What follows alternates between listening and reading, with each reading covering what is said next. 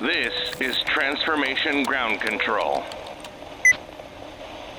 your source for all things business, technology, strategy, and change.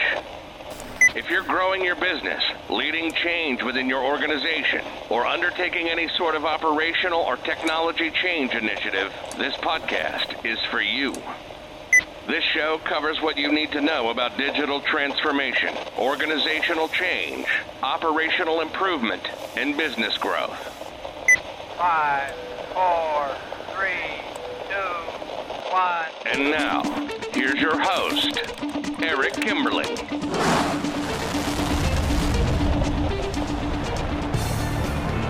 Hello, welcome to Transformation Ground Control, episode number 62. This is the podcast that has everything to do with digital transformation, including digital strategy, people, process, technology, and everything else you need to know about transformation as you proceed with your journey. My name is Eric Kimberling. I'm the host here today. I'm here with Kyler Cheatham. Kyler, welcome back to the show. Thank you for having me. This is episode number 62. Thanks for being here today. We've got a great, fun-filled, packed show for you today. We're going to cover some hot topics to start the segment here today. A lot of really interesting and diverse hot topics. We cover the whole spectrum here, I feel like, from super techie all the way to super fluffy change management type stuff, and then everything in between. So a really good discussion here we'll have today. We have cybersecurity we're going to talk about to start, or at the opening segment, we'll talk about cybersecurity, in particular some famous and now rich hackers in Europe, although I suppose they're criminals now too, so it's good news, bad news, I guess, for them. We're going to talk about that here in a moment. We'll talk about a new regulatory regime or a law that's been passed in Europe and what it means to you as an organization. It's called the Digital Markets Act in Europe. We're going to talk about that and some of the implications of that new law. We'll talk about how to choose the right partners in the digital age, and then we're also going to talk about empathy and how that's the key to transformational leadership. So we're going to, like I said, cover a pretty broad spectrum of stuff there in that opening hot topic segment. And then later in the show, we're going to have Khalid Morris, who's a director of strategy and transformation here at Third Stage Consulting. He's going to be on the show in a sort of a new segment or a new type of approach we're taking with this particular interview as sort of a beta test, if you will. And we're just going to put him in the hot seat and ask him a bunch of questions to simplify it. We're going to cover a couple different angles in that discussion. We'll talk about careers, consulting careers, and how to be successful as a consultant or as a team member within a transformation. But then we're also going to talk about general digital transformation best practices as well. So we'll cover sort of a high-level flyover view of some best practices and lessons. We'll take audience questions as well. So a pretty free-flowing, free-form sort of discussion, which is a little bit different than a lot of our interviews that are very focused on one particular topic within digital transformation. So those first two segments will be a really good flyover, very broad strategic view of a lot of different topics and the hot topics, as well as the discussion with Khalid.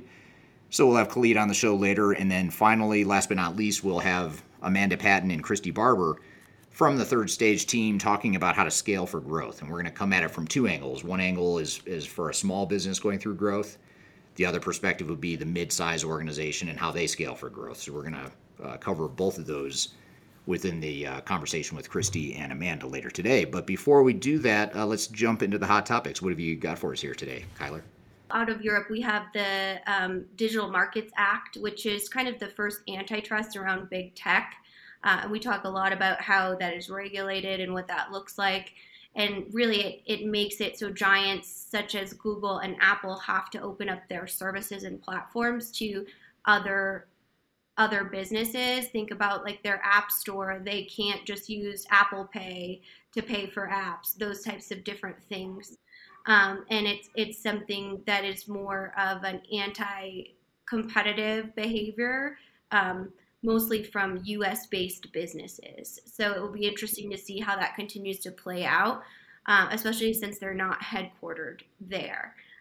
So following those laws in a digital space, but still on a global policy level. So I think we'll continue to see more of these pop up, and we have seen them specifically in Europe when it comes to data privacy and all kinds of things. Do you feel like we'll continue to see additional legislation around big tech and their overall influence and competition in the marketplace? Yeah, I do. Not only because of where we're headed, but just looking back in history, it's been a solid 20 years or so of consistent regulatory pushes from Europe in particular. It's pushing on these big tech companies. The first one I can remember that seemed to be a pretty big one at the time was when it wasn't the EU at the time. I'm trying to remember what the predecessor to the EU was, or maybe it was EU. I don't know. This was in the early 2000s, I want to say.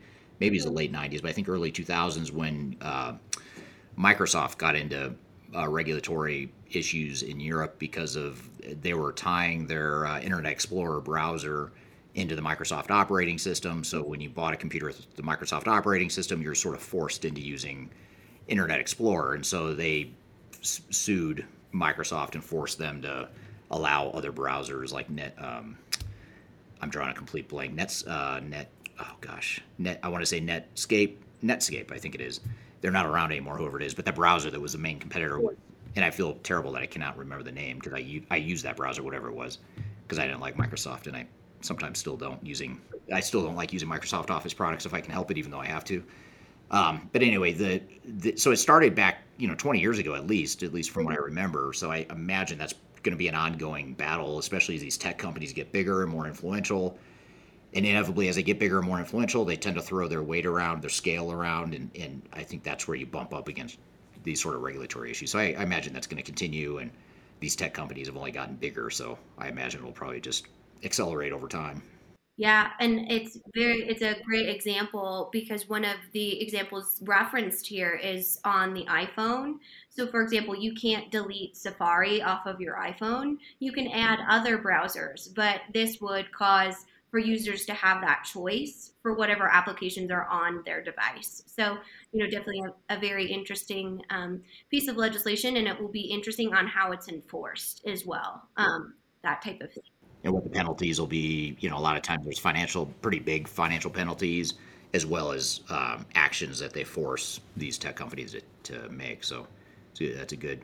On one hand, it's bad news for these big tech companies, but it does create opportunity for other app providers as well, and payment providers too, from what you're saying. Yeah, absolutely. And speaking of that, we are talking about how to choose the right partners for your digital ecosystem.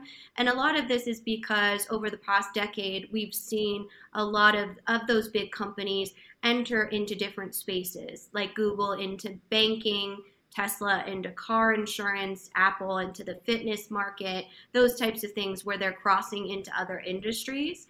So a lot of times they need a partner to help them do that, specifically from a data side or just an overall business strategic partner. So I found this interesting study that showed the different types of partnerships in the digital age, and I wanted to kind of run it by you. It's almost like a four-part matrix. So we have one category that's called satellites. It's app developers. It's kind of farmers to John Deere type of scenarios, if you will. They a lot of times have the asymmetries among those partners that they're working with, but they lack oversight or lack specific functionalities such as data management or anything like that. And then we have the complementers, which would be the system integrators, the specialized app developers.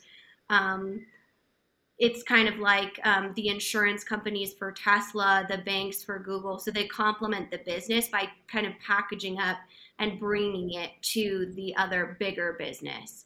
A lot of times what the risk here is just the overall brand association. So like Alibaba here, and its overall copywriting issues with intellectual property and those types of things, and leveraging that partner base with your overall growth in business.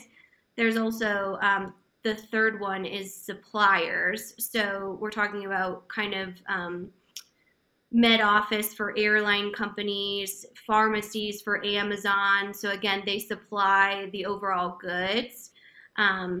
And then strategic partners. So this would be like Waymo for car companies that don't supply the cars, but they supply the data integration for those navigation services. So those are kind of how the study spliced up 4 different types of partners. And I specifically wanted to ask you about the complementers, because we see a lot of that in software, in the software industry, when we see things like bringing on a bolt-on application to a different business. So I wondered if you felt like that was going to be a trend, is for bigger companies to invest in specialized complementers, if you will, or best of breed solutions in this kind of overall digital ecosystem. Yeah, it's a good question. I do think that's going to become an increasingly common trend, partially because technology is so, there's just so many options. Technology is going in so many different directions that it puts a lot of pressure on the single big technology providers, like the big ERP systems or the big, off the shelf systems that are trying to be everything to everyone. There's constantly a tension between those big providers and then the small niche providers that are solving specific solutions and building a better mousetrap than the bigger tech companies can. So I think that dynamic is going to create more of an opportunity for aggregators and complementers and people that can integrate all this stuff together in a best-of-breed environment. I think you're going to see a lot more of that as we go forward. And we're seeing that with our clients too. Just in everyday industries, you're seeing a lot of the best-of-breed solutions, like your Workday on the HR tech side. You have Salesforce CRM, you have financial systems, you have warehouse and supply chain systems. And there's all these systems out there can do this stuff really well, but then you've got to figure out how to tie it all together. And the fact that you can integrate these different systems much better now than you could 10 or 20 years ago, I think creates a lot of opportunity for these best of breed niche providers. Absolutely. And speaking of best of breed, I love these supply chain clickbait articles, because I just fall for them every time. Like this one is called Supply Chain Crisis is About to Get a Lot Worse. And it's like always like doomsday type of scenario. But I had this quote in here that comes from a professor of supply chain strategy at Cranfield University in the UK. And he talks about the issue, and I want to read it to you. He said, "We used to occasionally have black swan events. The problem at the moment is we have a whole flock of black swans coming at us."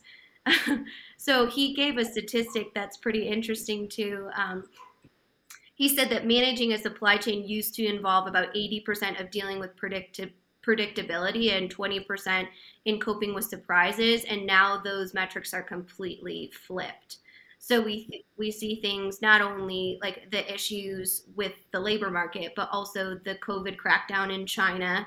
That's been the latest outbreak, and then obviously the broken supply chain because of the Russian-Ukrainian conflict as well. That stops a lot of those domestic products going from Europe to Asia, those types of things, even cutting out the whole Middle East. So we know the supply chain is broken, but I wondered if there are ways that we could utilize things like emerging technologies, predictive analytics, and things like that to, help identify any breakage, and what you would recommend for businesses to get ready for that. So knowing that there's this 80%, volatility within the marketplace, what are some tactics that they can do today to make sure that they're somehow, surviving a very broken supply chain? Well, I think the key is to anticipate it, or at least identify the risks of those black swans potentially hitting your supply chain. No one can predict the future with 100% certainty, especially with some of these unusual black swan events, like, say, a big global pandemic that's never happened before, or a once in a generation sort of war in Europe. So, that's the sort of the thing you have to just recognize, that there are some macro events that are unpredictable, but this is a good opportunity for supply chains and organizations to do is identify where those risks are. Where do you already have bottlenecks? Maybe you probably had bottlenecks and risks all along. You just didn't have to worry too much about it because the risk was so low. But now when you say, okay, maybe the risk of this black swan event in normal times might be, less than 1% or whatever it is, but now, that sort of jumps up to a really high number. And it might actually go up even more. So what the key is to identify where are the biggest vulnerabilities and risks within your supply chain, and how can you start fixing those proactively rather than waiting until the black swan event comes. And I think that's maybe one of the big lessons that we've learned from all of this, is just because something's working today and it's working like a well-oiled machine, a la the global supply chains of the past, that you didn't have to worry about really a whole lot of political tension. I mean, since the Iraq War, you haven't really had in the last 20 years, there hasn't been a ton of geopolitical tension, but now you do have geopolitical tension. You have pandemics, you have other dynamics and factors that are ripple effects from those two events. So you sort of have to plan a little bit more for it and be prepared for that volatility. And the good news is that analytical or predictive analytics and supply chain tools, business intelligence, machine learning, artificial intelligence, those are all different types of emerging technologies that can help identify and anticipate where some of those risks might be well before they become a problem. Yeah, and it sounds like there's opportunities, I know, based on your recommendation and our team's recommendation, to get ready as an organization to utilize those tools. For example, if you don't have clean data, there's not a ton of point, or there's not a ton of relevance for something like predictive analytics, because it won't have anything to predict. It is something that you need to utilize as a organization to have those foundations. So I think there's a lot that organizations can do today to almost prepare to utilize those emerging technologies. Yeah, I agree. And then switching gears a little bit for our last hot topic, as you said, we covered the full scope today. I was researching a survey done and a study done by Catalyst that talked about empathy in leadership. And I wanted to share, it was pretty powerful, impactful, the overall indication of empathetic leaders and what that means for the workforce.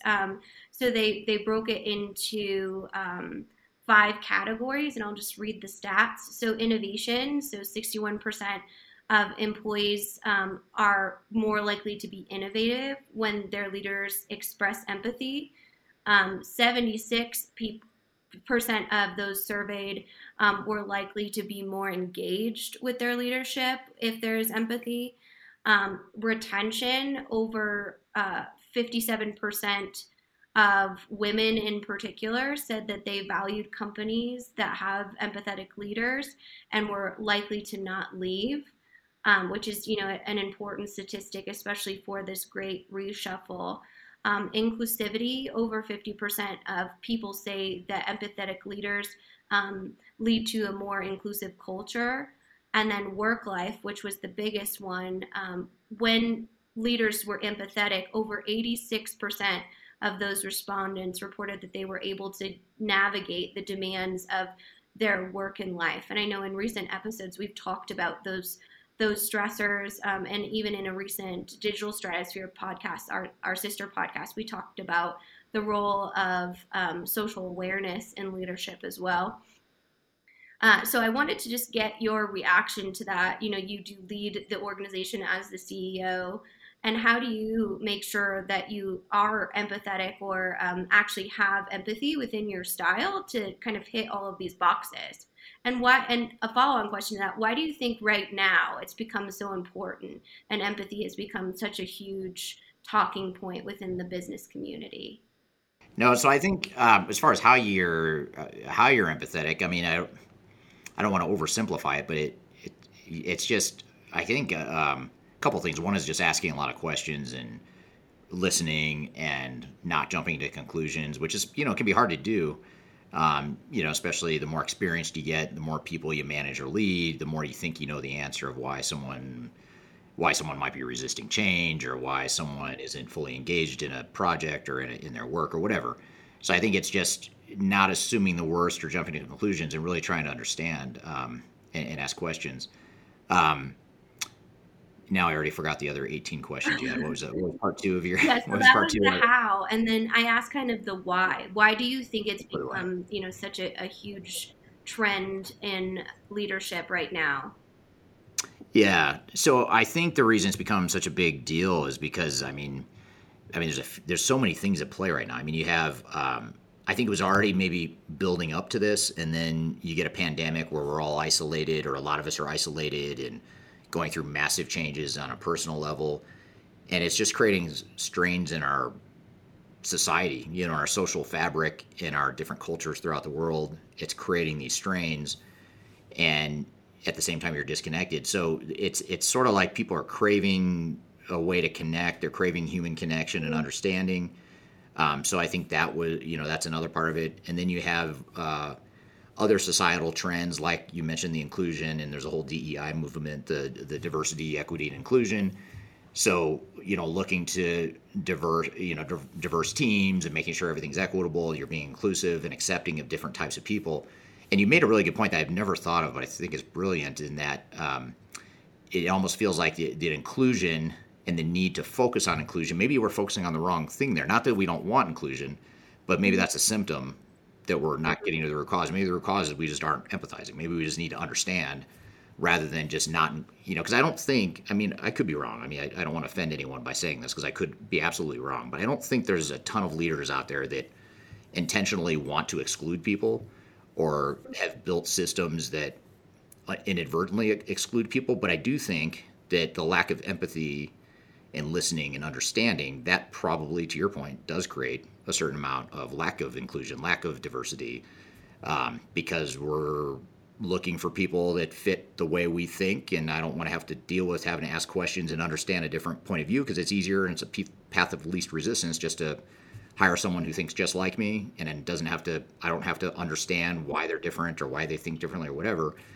So maybe it really is, maybe it is the empathy that is the root cause of why we have these DEI issues. I don't know. That's a brilliant point, though. I feel like we should make we could do a separate podcast on that, or a separate video on that. Yeah, we'll have to call up Jed Hafer, get him over here and talk about some empathy. But I think it all goes back to that why, and we could talk about that from a human perspective, from a technology perspective, and from a business perspective, which I think is a great segue into your conversation with Khalid.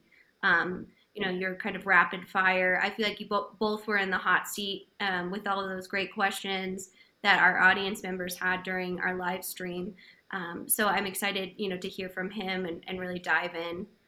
Yeah, and to be fully candid, actually, Khalid and I were talking shortly after we recorded that live stream earlier today. And I always like to be transparent, especially when things turn out okay. It's fun to share the backstory. And that live stream was actually a really good one. It was one of our highest rated ones in terms of people that attended it live and the level of engagement we had. But we just completely planned that and came up with that late last night. Like, I didn't have a guest. We had a scheduling issue with a guest today, so it's sort of a last minute, hey, let's try this. It's going to be free form. There's no real specific focus. Let's just call it consultant hot seat. And it actually worked really well. In fact, I kind of want to do it again, either with him or others or both. So anyway, a little backstory of what happened there, but it turned into a really good, fluid, organic conversation that covered a lot of ground and sort of wandered all over the place, but not in an aimless way. It was very focused on digital transformation and careers within digital transformation. So it's a really good conversation. So we'll have that conversation with Khalid when we come back, but first we'll take a quick break. You're listening to Transformation Ground Control.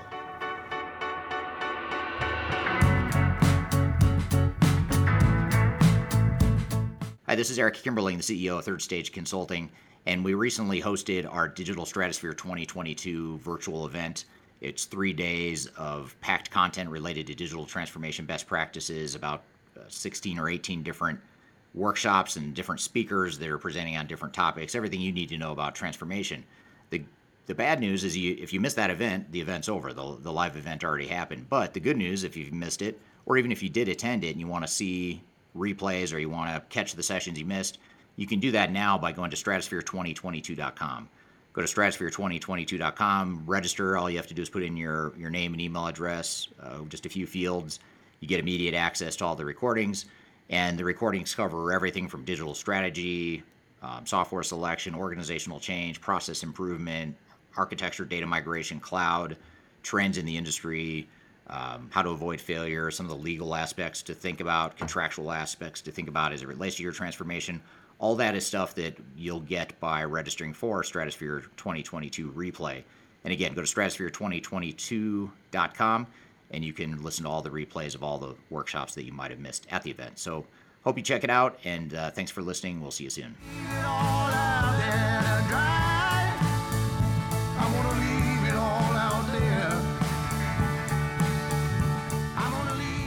Hello, welcome back to Transformation Ground Control, episode number 62. My name's Eric Kimberling here with Kyler Cheatham, and we're here every Wednesday with new episodes on YouTube, LinkedIn, Facebook, and Twitter. You can also find new episodes of this show on all the audio podcast platforms, whatever audio podcast platform you prefer, whether it's Google, Amazon, Spotify, Pandora, whatever it might be. Check us out there, subscribe, share this video or this podcast with others. We'd love to get the word out, and if you find this of value, we'd appreciate any help you can provide just getting the word out and sharing it with your colleagues and peers. I'm excited for our next guest, who has been on the podcast one other time. He's a relatively new team member, or a new addition to the Third Stage team as we've navigated our tremendous growth over the last couple of years. And he's a recent director. We hired him as a director of strategy and transformation in our U.S. office. But even though he's new to Third Stage, he started, I think, in the fourth quarter of last year. Even though he's new to Third Stage, he's actually someone that worked with me about 10 years ago at my previous company that I had started and run for 13 years. So he worked with me there for a couple years, went off and did some other things within consulting, and now we're back working together. So I thought it'd be good to have him on the show to talk about stuff related to transformation in general. Rather than honing in on one specific topic or really going deep into one area, we wanted to do sort of a flyover of digital transformations in general, as well as an overview of the differences between working at different types of consulting firms and some of the pros and cons of different types of consulting firms, just because he and I have both worked at a variety of firms. And so we thought it'd be fun to cover that. And then, of course, there's a lot of diverse questions that we get from the audience as well. So with that all being said, Khalid, welcome to the show. Thank you. Thank you for having me. It's good to be here. Yeah, good to have you. And you've been on our podcast before. I think one other time you were on the Transformation Ground Control podcast talking about the analogy between sports and winning and digital transformation and change in general. So what I wanted to do today, though, is we were going to talk about this whole topic of just sort of like a consultant hot seat. We're putting you in the hot seat, although at the end of the day, I think you and I are both going to be in the hot seat. Hopefully, if things go well, the audience will put us both in the hot seat and we can sort of answer their questions. But before we do that, maybe just tell us a little bit about yourself. What do you do here at Third Stage? What's your background and upbringing? Just sort of that high level overview of who you are. Sure. My background is actually finance. I grew up in Los Angeles, California, South Central Los Angeles, California to be exact. I played sports. As you well know, and I ended up kind of going to school away from California, away from Los Angeles in Louisiana, and I really was interested in finance. I was always a good math student, and I settled on business and went more economics and math, and so I came out, doing accounting, financial analytics, and that sort of thing. And so that's always my base. I always think of myself that way, as even though we're doing so much in the tech space now, I've always thought of myself more as a financial guy. And I did that for a number of years before I moved here to Denver, to attend the University of Denver, where I actually went to pursue more finance, more real estate. I actually went for real estate. I love the real estate program at the University of Denver. So I studied real estate and construction management at DU, and I also got my MBA. And I thought I was going into real estate development until I met you, and you kind of pulled me more along that consulting line. It was a tough space in the real estate world at the time with Lehman Brothers and the likes, and I've been sort of doing consulting ever since. That was we're getting old here, but damn near 20 years ago. So it's been a great ride. I've been doing it across ERP, across business intelligence, across strategic planning, budgeting, forecasting, that sort of thing. So I've been exposed to the back ends of transactional databases, analytical databases, being a part of building out some of those models to really drive different parts of business needs. And so it's been a pretty broad experience, and I've been able to do it at some great consulting groups. Obviously, here at Third Stage, and previously with you, but also even larger groups like the Accentures of the world, and even at the software level, kind of working with a bunch of different software groups and constantly being exposed. So for me, it's been a ride. I've kind of gone from more of a functional resource to a technical resource to now here at Third Stage being able to really work in a more advisory capacity and really help clients through making some of these critical decisions, because it's amazing how you make a decision like, oh, we want to move in one ERP system or the other, and the ramifications of that. It's I guess equivalent to what college you're going to go to or what major you're deciding to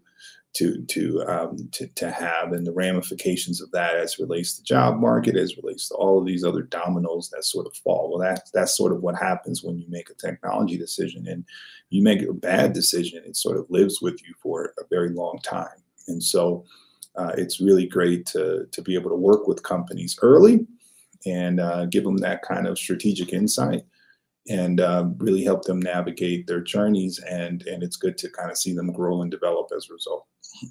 Yeah.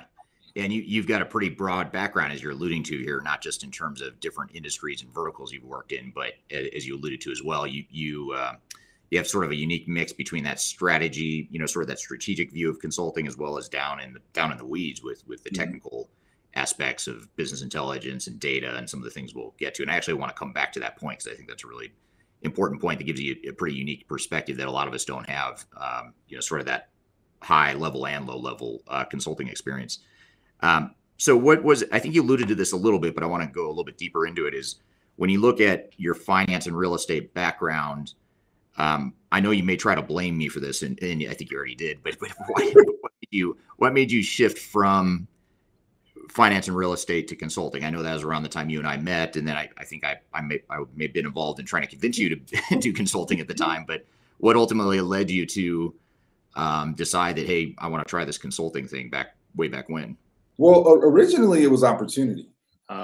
The opportunities were thin, and it is just the real estate market was extremely thin, and I wasn't banking on that. You don't foresee a collapse of an industry. And, when that Lehman Brothers, trigger sort of happened and the financial world started to, sort of shrink in that way, it was a dramatic impact on the real estate market. There was no construction projects. There were no real estate projects. I had one real estate development opportunity, and I also had another quasi opportunity that I was working through coming out of DU, and both opportunities weren't that great, and the options were sort of getting thin. So it was a real opportunity to kind of do some consulting.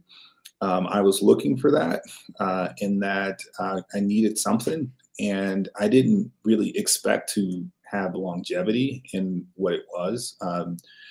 Funny enough, the link between us and kind of getting in the consulting world was built around finance, and the need at that time. You kind of had this project, and you really needed some financial acumen. You needed someone to be a liaison for the finance group. You needed someone to talk to those people who understood their language, and since that was my background, that part was easy for me. That's kind of the way it started. But what I learned was IT and real estate have a lot of parallels as it relates to project management. You can really run. A lot of real estate projects run almost like a waterfall, implementation. And so when I sort of got submerged into the rhythm of technical development, almost felt familiar. It felt a lot of the things I love about real estate development is nothing is there, and you're working through a development cycle to sort of build something. You're working, whether it's a blight zone or a vacant land or an unused building, sort of you get an opportunity to change something. And the same is happening on technology. Nothing is there. You're sort of designing from scratch. And so you're building, and there's so many sort of indirect hidden ramifications as it relates to business processes and the links there that you're making a significant change in the application of a business, the function of a business. And that part for me was thrilling. So I ended up getting a lot of thrill out of working with technical projects and accomplishing or completing some of these implementation deliveries in the same way that, and it was a shorter cycle because real estate will take you years. Technical development can be shorter cycles depending on what you're doing. So that's kind of, I guess, what sort of changed. So when the real estate market came back around, I kind of was like, I'm good. I kind of can do this. I kind of enjoy where I'm going with career and just sort of start to do some real estate stuff on the side. Yeah, it's a good balance for sure. And I think it's a good reminder how important that real world experience is and that real world understanding is to be a good consultant. Yeah. And before I jump into a sort of a career related question or a follow-up career related question, I want to just turn back to the audience here and just sort of get to some of the comments we have here. I had asked the question, where are you all joining from today? And a lot of you commented. And just to give everyone a sense of where people are joining from across the 4 or 5 live streams that we're streaming to, we've got someone from Malcolm from the UK, Photon from London, Jerry from Toronto, Kyler's joining us from Denver, an unknown user from Johannesburg, South Africa, Ed from Ghana, Deborah from France, Parisa from Parker, got someone from the Netherlands, Charlotte, London, Paris again, Toronto. So a lot of global audience here today. So really appreciate everyone joining. We also have Sam Graham joining from Spain, and Sam's one of my favorite guests because he's very engaged with our content. And also wanted to give a special hello to Christian, who's joining from Vietnam. This is his first time listening to a live stream. So thanks for being here today, Christian. I hope you enjoy it, and I hope we live up to your expectations. Thanks for trying out one of our live streams for the first time. And then here's just an interesting question that you might, or it's not really a question, it's more of a comment that you might find interesting, Khalid from YouTube. I want to get into real estate development too, but want to build my career in consulting first and save up my income. Is that sort of what you did? Did you kind of use consulting as a way to generate income that you could then invest in real estate? Or I don't want to get too far into the real estate world, but I mean, kind of, it definitely was. Consulting income was good. It was different. I was the most I made when I started to go in consulting. And if you're smart about your finances, you can save a little bit. So that happened. I mean, the real estate market is a lot different now than it was then. So I think it was a lot easier to do more of certainly the kind of investments I was doing or the moves that I was making real estate wise then. But now it might be a little bit harder. But yeah, you certainly can do that. It would just replace consulting with anything, right? You can save, kind of make plans, long-term plans to sort of save to get to a certain amount and then invest when you sort of reach your target or you have enough to sort of play in that sandbox. Yeah, yep, that's good advice. And maybe another question for the audience here is, what field are you in? Are you a consultant? Are you, do you work for industry? What industry are you in? I'd love to hear from all of you sort of what you do, just to give us a sense of what sorts of industries you all work in. So just drop in the chat if you don't mind. What is it you do? What industry are you in? What's your role? What are you looking to do? Anything you want to share with us would be super interesting and helpful there. So back to the questions I had, and then I'll shift. I'm going to kind of go back and forth between questions I have and then questions from the live audience here. The question I had is, how is working at a company like Third Stage different from working at some of the really big consulting firms? And you didn't mention any, I don't think you mentioned specific names, but you've worked for a couple of the really big, larger, well-known consulting firms, and we're a smaller consulting firm of 50 people versus, 50,000 or hundreds of thousands of people that work at some of these bigger firms you've worked at. So how is it different, working at Third Stage or a smaller firm like Third Stage versus one of the big guys? I think it's different in 2 major ways. Well, potentially 3, but I think 2 significant. One is the kind of client.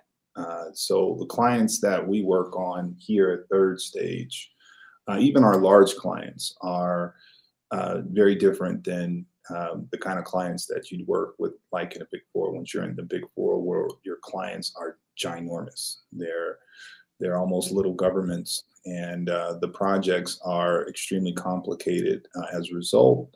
And you're on these huge teams where, one project might have, 40, 50 people kind of, working, and it turns into a subculture on the project itself, to where, you got to deal with your own, just like you have to deal with sort of the client. And so there's a degree of complexity there. There's a degree of culture there that can be, those projects are long, and it can, in some cases, be toxic.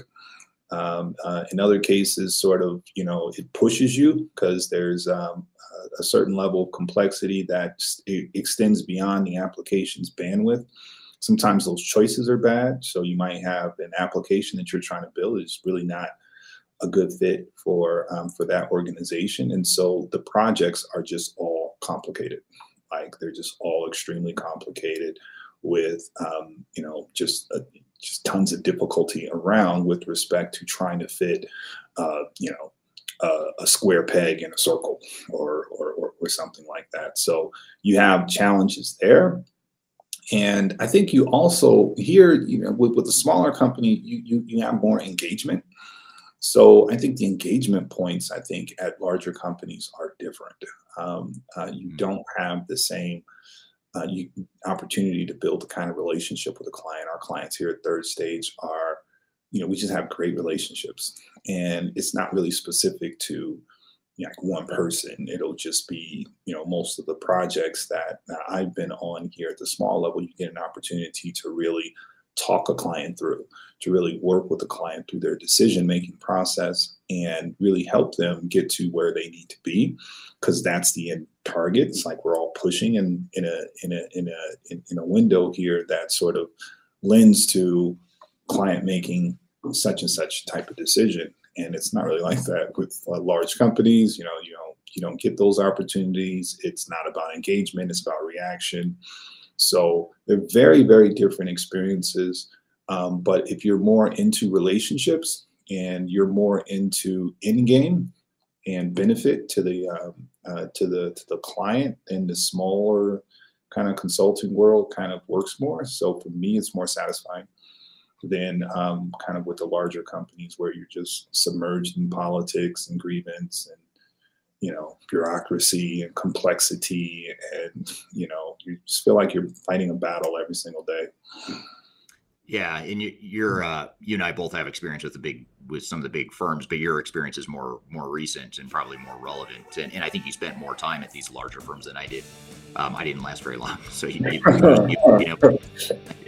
Okay, we're going to take a quick break, and we'll be back with more Transformation Ground Control.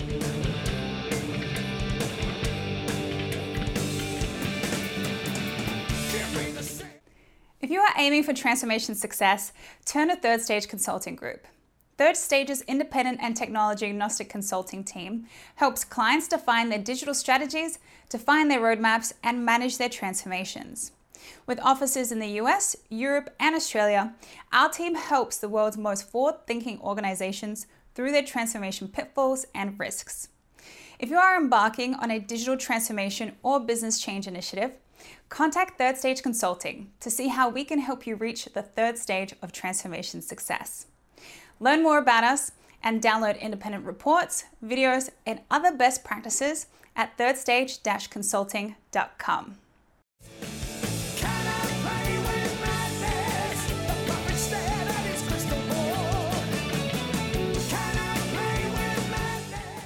Welcome back to Transformation Ground Control. We're here with Khalid Morris talking about digital transformation as well as consulting within digital transformation. You bring up a really interesting point that I've never really thought about it or articulated in that way that you just said around how you didn't say this part, but digital transformations, if you back up, transformations are just complex no matter who it is, like no matter what kind of company it is that you work for, or no matter what kind of consulting partner you work with. So the last thing you want to do is further complicate things by bringing in your own internal politics and your own complexities as a consulting firm. And I think that's what happens with a lot of these bigger firms is, I remember back early in my career, just the amount of time we spent just dealing with internal stuff and just internal politics and jockeying and positioning. By the way, we're billing our clients for all this time too, which is super unethical in my opinion. But so you're dealing with your own internal garbage and you're billing clients for that, and you're just adding to the complexity. But I'm curious to hear though, you didn't mention this directly, but I think you're sort of circling it a little bit. But the whole idea of independence, I know you talked about not wanting to fit a square peg into a round hole with technology or the solutions that you're developing. But how does independence or bias, third stage being sort of the independent option, there's bias involved in other, some of these larger firms. How does that all factor into transformation and just your overall experience as a consultant? When you're on the delivery side, everything is sort of handed to you. So you get pulled into projects. You're either called by some senior director somewhere and say, hey, we want you to lead this work stream or, do this on this project engagement. And this is what we're doing. We are implementing this application for this particular client, and we would like you to do it. So there's no conversation about what makes sense, what doesn't necessarily make sense. It is just handed to you, almost like a briefcase. And then you go do it. And I've never been on, I don't know about you in your Big Four experience, I've never been on a project with any of those with any client at a Big Four company where I thought to myself, this is the right application for this client. Never. It has always been, why would this client choose this application for what they need to do? So it almost was no thought, done behind what this digital strategy is and how it meshes. It's, you're working with some department or some component of this huge behemoth, and you're trying to implement something that doesn't fit well. So you end up having to do customizations. You end up having to go outside of the depth of the application in order to do a bunch of things that the application was never built to do. And so that's where you kind of get into that. And then you mesh that with a army of people, whether it's 40, 50 people. The idea that they like each other is funny. They don't. You have 50 people on these projects, and clients don't think about this because they're like, well, we're paying this group. And no, they can't stand each other for whatever reason. Internal politics, there's some sort of ladder that they're chasing or whatever. And so it really turns toxic. And it to your point, it makes something that's already difficult way more difficult. And that's where it just becomes a drain, and it's hard to sort of live or be sustainable in those kind of environments. Yeah, it is highly stressful, and I think that's why most people, only last. I think the average is about 2 years that people last. 2, 3 at the most. That was about my limit. After that point, you just start looking for the window to jump out of. Right. Right. Your story about how, why are we forcing this technology into this situation that it doesn't work for? It reminds me of my first project was a really long project with a really big Fortune 500 company that makes, at the time they made large cabinets of telco equipment. So they were highly tailored. They're cabinets with electronic equipment that would go into it, and each piece of the equipment was serialized, so that you had this whole serialization hierarchy that you had to manage to. And they were trying to implement SAP, and SAP at the time couldn't handle that serialization hierarchy. I think it's better at it now. But I remember we did all this re-engineering and customization of the software. And to your point, it got to the point where we were spending so much time and money trying to fix this one problem that you're like, why are we force fitting this technology? Has anyone thought about some other solution that might be better? It didn't even occur to us because we were an SAP partner and our job was to implement SAP. And you see that all the time, that dynamic of, after our initial kind of engagement, I went on and I was working with this telecom group, and this told me everything. This really helped shape my understanding of what was happening in the industry. They spent $5 million to answer a question that we already gave them the answer to as it relates to the application. It was essentially, they wanted to know if what application could do something that another application already did. And we said, no, it can't. And I said, well, we won't know for certain unless we do all of this work and blah, blah, blah, blah, blah, blah. And they said, okay, well, let's go through that work. Well, guess what the answer was? Yeah, no, we definitely can. So why spend that much money to kind of go through that particular answer? And then after we gave them that answer, they ended up going with the same application that we told them wouldn't work. So to no surprise, it didn't work. So that gets to that fit. Like, are we trying to solve the problem here? Are we actually trying to understand what is going to be the right technical fit and kind of move from there? Or are we just spending money for no reason, right? And I think that those are your two options. And oftentimes there's competing interests where you have a slice of an organization, maybe the finance group, that thinks about it one way, and you have an executive team that thinks about it another way. And there's no real alignment between the different factions. So that's where it's very, very important that you have an aligned digital strategy and that everybody understands what we're trying to accomplish here.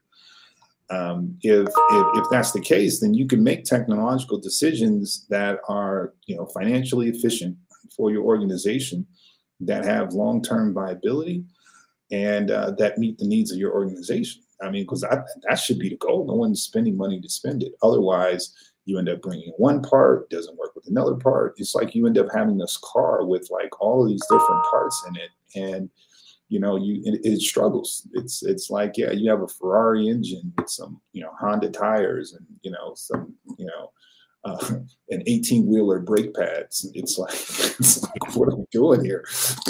What kind of car is this? And why? And what do you need this car to do? So, I think that organizations can get a lot smarter and really start with that technical strategy and make sure everyone's on the same page. If that means getting, socializing, getting the buy-in and talking to the organization to understanding what their goals are, what your goals are, and making sure all of those things are aligned before you make technological decisions, then go do that. Then decide on what technology makes the most sense for your organization. Right. Yeah. That's sound advice. And actually, there's some questions coming in that's more related to kind of how to move forward with transformations and some questions specific to transformation in general. But before I get to that one, I want to get to a couple career related things, and then we'll shift gears to the more general digital transformation discussion. But just to sort of come back to the audience here, some of the responses to the question I had, which is, what do you do? What industry are you all in? Eric is a recruiter for tech consultants. He's watching on LinkedIn. We have Sean, data security and digital transformation. We have Sweta, who's working in HCM tech consulting, looking to shift into digital transformation consulting, maybe more of a broader digital transformation purview or role. We have Mahmood, who's an ERP consultant. Okay, we're going to take a quick break, and we'll be back with more Transformation Ground Control.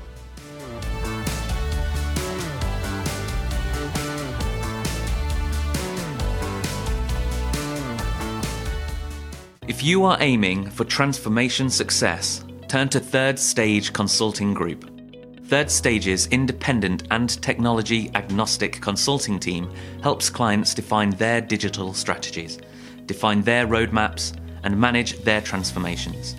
With offices in the US, Europe, and Australia, our team helps the world's most forward-thinking organizations through their transformation pitfalls and risks. If you are embarking on a digital transformation or business change initiative, contact Third Stage Consulting to see how we can help you reach the third stage of transformation success. Learn more about us and download independent reports, videos, and other best practices at thirdstageconsulting.com.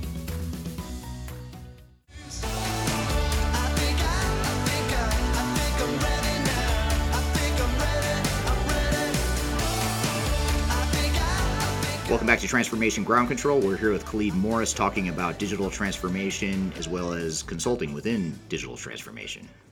We have Deborah in Paris, who's a recently certified Oracle specialized with background in operations project management.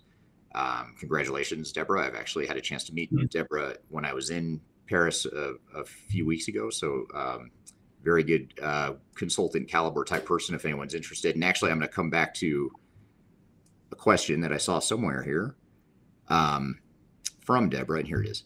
So this question is from Deborah on LinkedIn, which is, how do we find opportunities with smaller companies? Most job offers I see are with the big consulting firms. So do you have any thoughts on that, Khalid? I know you and I had a relationship that sort of led to you joining my two smaller firms over the years, but what in general, what advice would you have for someone who maybe doesn't want to look at the big firms, or maybe they just want to look at their options with smaller firms? How would you recommend they? I mean, there are tiers. I guess as you study the industry, you'll see the tiers. I mean, there's only really 4 or 5 big consulting firms that we're sort of talking about, that big 4 sort of space. There's those guys kind of, and then there's a bunch of mid-level consulting companies, and there's smaller ones. So, understanding the tiers and the organizations, just sort of doing research. And when you start doing research in the consulting field that you're looking for, you're going to see those consulting groups start to sort of pop up, bubble up. And, those opportunities nowadays, especially on the independent side, you can start lending yourself. So, in some spaces, you can even start to lend your service on a contractual basis for the things that you do well. So, that's also an option. So, there's tiers though. And, as you start to kind of put your name out there, as you start to sort of research the fields, I think that's where you'll sort of get those names there. Because there's so many different ones, I don't know that I can specifically point out one thing, especially at the mid-level and at the small. But I think it'll be more specific to what you're trying to do in consulting. Yeah. Yeah. And one other thought I have too is, LinkedIn is such a powerful tool for meeting or finding companies and people within the companies that are making hiring decisions. So that if you reach out to people on LinkedIn and that's a great tool. But one thing I will say is, I get a ton of emails every day on LinkedIn and through email that I just don't have time to respond to or even look at in some cases. People that want jobs or people that are interested in doing work for us. And the thing that catches my attention, though, is first of all, persistence. If someone that emails me once, never emails me again, it's probably going to get lost in the shuffle. But someone that emails me multiple times, not in a harassing kind of a way, but more like, hey, just want to make sure you saw my note. I'm really interested in just continuous follow-up in a eager way. That's something you look for when you're hiring. But also, looking for other ways to engage with that person on social media. I've had people, including someone who's on this live stream here today, who reached out to me before, and then we engaged on social media. She would come to events and like stuff and comment on stuff. So she just sort of like was on my radar because I keep seeing her name and I keep seeing that she's commenting on stuff and she's in my live streams. And so there's stuff like that where that will get attention of your of people you might be trying to join. And also, one other thing of advice I'd have is just offer to help, like offer to be, instead of saying, hey, I want a really high salary job and I want you to pay me a ton of money, make it more about like how you want to help the company. And maybe it's helping on a part-time basis, on a contract basis, low risk to the company, or maybe you want to be an intern and just sort of learn a little bit more and just get involved in some way. So if you can kind of make it low risk and low pressure to the person that you're reaching out to, I think that's another word of advice I'd have, just as someone who does get inundated with inquiries about jobs and whatnot. So that's good advice. Okay. So I want to shift gears a little bit and go to a more of a we're going to shift gears maybe and go a little bit more into digital transformation as a whole. And we can always come back to career stuff as well. I don't mean to cut that off because I know a lot of you on the live stream are interested in that. But there is a question that I had here that I'm trying to find. We have a lot of really good comments here, so thank you for all the engagement. The only bad news is now it's hard for me to go back and find the comments I wanted. Okay, here's a question I wanted to get to, Khalid. I want to see what you think here. This is from Lawrence on LinkedIn, And he asked the question of, I work in a company with a very old ERP system and no CRM system. Would you advise to first implement CRM or go straight all the way digital immediately? I would advise that when you say work for, obviously, the role with the organization matters here. But strategically, you got to get your strategy down first. When you say that there's no CRM system there, I get that, right? What functions sort of are driving that? Is there a reason sort of behind that? Is my first trigger point. But more broadly, what the strategic goals of the organization are. It could be as simple as, think about it this way. One organization may want a lean IT department. Another organization may want a more development-centric organization that can manage their IT and the likes. Those are two completely different directions as relates to applications. So sure, you can go to the CRM. You can go down the CRM path and start looking for tools that work. But how does that line up with the strategic direction of the overall organization and what they want to do? If the organization is looking for those lean staffs on the IT side, then obviously the cloud direction is going to make a lot of sense, where they don't have to do a lot of that management. That's going to cut off a bunch of CRM systems right there. That's going to cut off a bunch of ERP systems right there, right? Versus, well, we want to be a little more hands-on because we have skill here, and maybe they have skill in one language versus the other. Maybe they have a bunch of .NET guys.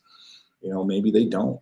So all of that matters when you're really getting to what technology should I choose.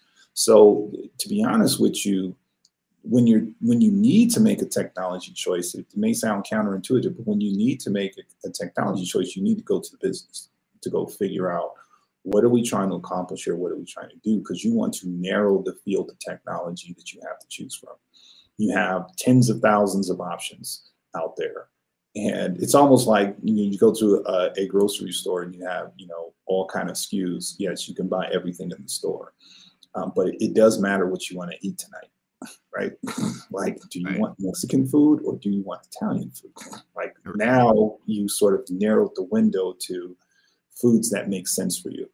And so really going to the business and understanding what are we trying to accomplish, where are we trying to go with our technology needs here over a short window, starts to tell you the technologies that make the most sense. Because once you understand that, the CRM choices start to bubble up, the ERP choices start to bubble up. Maybe those choices have CRM systems that line up to your priorities. Maybe they don't. If they don't, they'll have some integration ties that can do, but the entire time, the focus isn't necessarily which applications you're buying.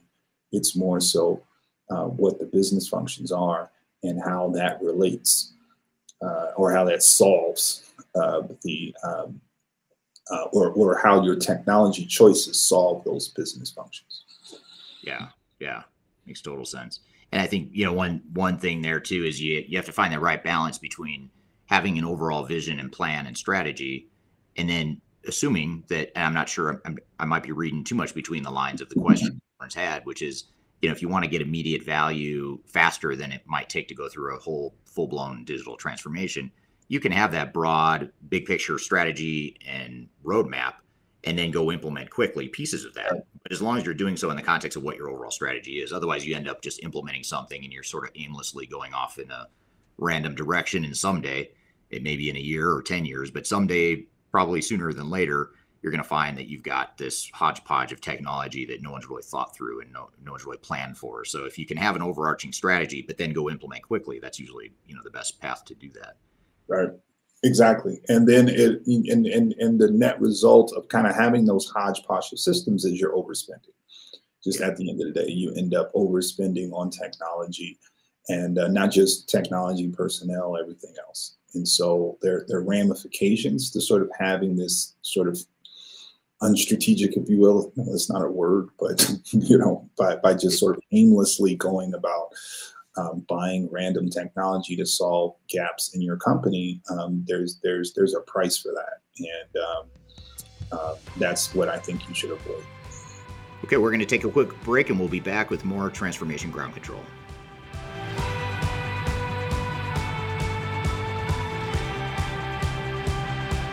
If you are involved in any sort of digital transformation or business change initiative, you will want to download the 2021 Digital Transformation Report. With its comprehensive overview of business and technology trends and best practices, this report is a must-have guide for any transformation project or executive team. Download this free report by visiting Third Stage Consulting at thirdstage-consulting.com. You can also visit our website to learn more about us or download independent reports, videos, and other best practices. Again, visit thirdstage-consulting.com today to learn how to take your transformation to the third stage of success.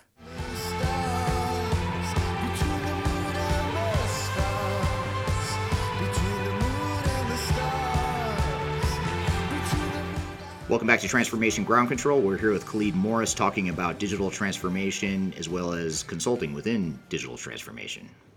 Now, how about this? Here's a super technical question, and if you don't just give you an eject button on this question, Khalid, you can answer for it. I'll try to answer. But it's perfectly fine. Can you enlighten us about blockchain integration during digital transformation? What is it, and is it a good idea? I would. Topic, but let's try to see if we can answer it here. I would say that goes back to your strategy. I mean, when you think about blockchains, they're really just handshakes, and that's really what integration is. So, I think the blockchain of it all is sort of a separate deal to digital transformation of it all. Because when you think of digital transformation, it's an execution of whatever your strategy is. And so now we got to kind of get into the strategy of, are we doing this for privacy? Are we sort of, are we trying to be off the grid here as it relates to sort of, implementing something like a blockchain? Why are we implementing something like a blockchain? Blockchain is just a platform. And, there's sort of many different platforms out there. You can go a million different ways with what that is. I used to do a lot of custom development too. So when you work with a blank canvas and you sort of start with, okay, what do we want to do? You're not starting with, because what do we want to do is the transformation, but you're not starting with, I want to do blockchain. That's not how you start the conversation. You start the conversation with what your needs are. You start the conversation with what you're trying to accomplish. You're drawing circles to say this, we would like to do this, here, and these are the ways that we would like to do it.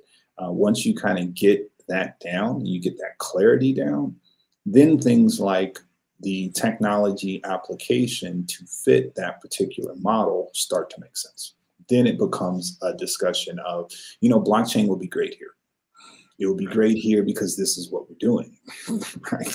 And blockchain is maybe a great economical way of sort of doing that, right?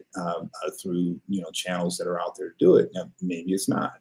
Maybe there is a different way or a more efficient way. So there's so many different integration paths. Now, I've done a ton of integration. There's so many different integration tools nowadays, like a gazillion. That it when you're really trying to tie applications together, when you're trying to tie data together, for me, it just becomes more about not talking about tech. I think to be redundant with this conversation, but again, I get that it sounds counterintuitive, but to really solve a technology question, and maybe I have this perspective because I wasn't always technical, and so it really helped me to sort of break this down and first understand that things don't start at the technical level. Things get to the technical level once you get into your use cases and the application of what you're trying to do functional. That's where it starts. That's where transformation starts. The belly of transformation is in outlining what you're trying to do functionally. Then you kind of can get into, okay, well, I have some complicated wants here, desires here, And these complicated desires require a platform like blockchain, or a platform like something else. It might be .NET. It might be, who knows? So there's so many different ways to accomplish it. And the beauty in technology today is that it's so developed, so diverse, and there's so many different ways to sort of do things that you can probably do whatever you want. It's more so just about that. And I know from a technical end, that's what those technical custom development or even regular package development, everyone wants to know, what do you want me to do? They're not asking you for advice on whether or not to implement blockchain versus something else. They just want the suite of requirements. Like, what do you want me to do? Help me see what I need to do here. And then they'll go ahead and do it. And so you got to think about digital transformation from a business perspective first, not a technology perspective. Yeah. Yeah. And I know and I totally agree with that. If you let your business drive whether or not you need blockchain or any other technology for that matter, that's typically the way to do it. In blockchain, at least within large scale enterprise digital transformations, the use cases are fairly limited right now. I think someday, maybe in 5 or 10 years, blockchain will probably be a lot more mainstream, if you will. But for now, we're seeing sort of early signs of adoption in really highly complex supply chains like food and beverage or pharmaceutical, for example, right. Where that traceability is so important. Yeah. Those handshakes throughout the entire supply chain, you've got to track all that, and blockchain's a great technology to do that. But I think a lot of us, consultants and software vendors included, are trying to figure out how could it fit into these enterprises, and what are some of the use cases. But I think the key is, the key question you have to ask yourself when it comes to blockchain or any emerging technology is, A, does it fit with your strategy, and is it the right technology? And B, is it mature and proven enough for your business? If you're a super risk adverse follower, which isn't a bad thing, but if you're a risk adverse organization, you probably don't want to be one of the first to try the whole blockchain thing out. But if you're a highly aggressive risk, you're open to risk, and you're a tech company or whatever, then blockchain could be a good option. It's just a matter of aligning with what your strategy and culture is. Yeah, it will go back to customized sort of traceability and whether or not you're comfortable managing that. And there are other ways to manage traceability. Right. So once you get into the belly of what you need, you'll look at a bunch of options. Blockchain will just be one. It'll just be one of the options, and it might not make sense once you kind of get into that, because at the end of the day, if all you really want is that, then, why would you go the more complicated route, or why would you go the route that you can't have the resources to sort of manage it? Or, why wouldn't you go with the route that is easiest? Maybe you also have other requirements in addition to traceability, you may have requirements that center around, we just talked about human resources, and we talked a little bit about, wanting a lean organization versus a more development-centric organization. All of that stuff matters. It's not one thing. And those are business questions. Those are not technical questions. And I think one of the biggest mistakes that a lot of organizations make is they think these things are IT projects. And they're not. I mean, digital transformation is not a IT project. It is a business initiative. It's a business exercise, and you got to think about it from that route. And once you start thinking about it that route, the answers to the questions that you present start to become easy. Yeah. Very, very well said. Now I'm going to ask one last question, because you and I both have hard stops at a quarter past the hour here. But so I want to ask, actually, it's two questions. I'm going to try to wrap it into one. There are two audience questions here. And I want to thank the audience, first of all, because if you've ever been on my live streams podcast, I cannot for the life of me get through one of those sessions without somehow bringing up change management or people. But I didn't have to do it this time because the audience did it for me. So now, not just me that's thinking all crazy about this people and change management stuff. So I'm going to show you two questions, Khalid, and maybe we can sort of summarize this as sort of the best we can at a high level. But the first, call it part A of the question, is how do you address the people part of transformation? Most of the companies are so focused on the tech and solving a problem and not the culture shift that is truly necessary.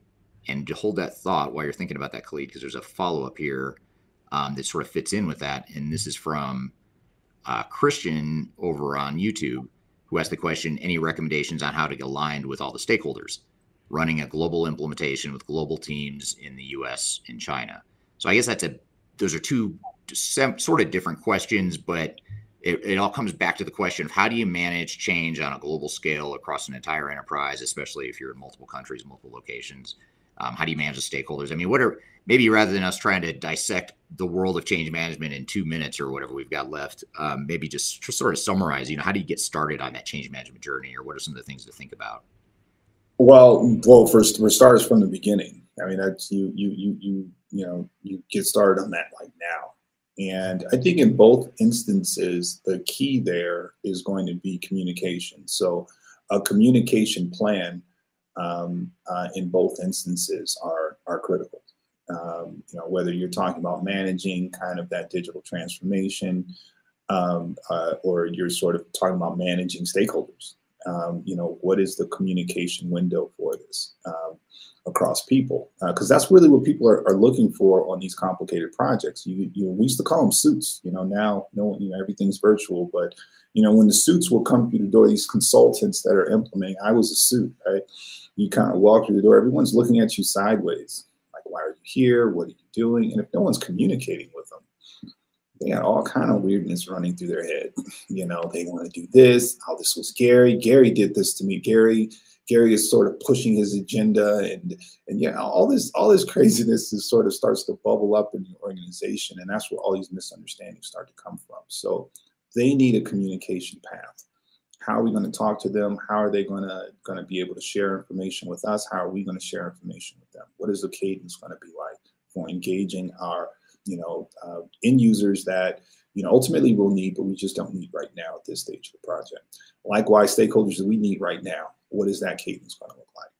How frequently are we going to meet? Where are we going to meet? What are we going to sort of talk about? What is their visibility going to be into this particular project, risk, as well as the success. And so to me, in both cases, that comes down to having an appropriate communication plan. Everyone thinks about OCM from the perspective of training, and they should. It's a critical part of it. But there's other factors to change management. And I think one of the critical parts to change management, aside from the branding elements and just making sure there's positive energy around your project and you identifying resistance and problematic areas. But that communication plan for me is a critical part of having a successful project across the board and having a successful alignment with your people. Yeah. All right, good stuff. Thanks, Khalid. Thanks for being here, and thanks for that great discussion. We covered a lot of ground there, a lot of very diverse topics that we would have covered anyway, but as well as some of the diverse questions that we got from the audience. So I really appreciate the audience participation and questions there. We're going to unpack some of this a little bit more in more detail, some of the salient points or some of the highlights of that discussion. But first, we're going to take a quick break. We'll be back with more Transformation Ground Control.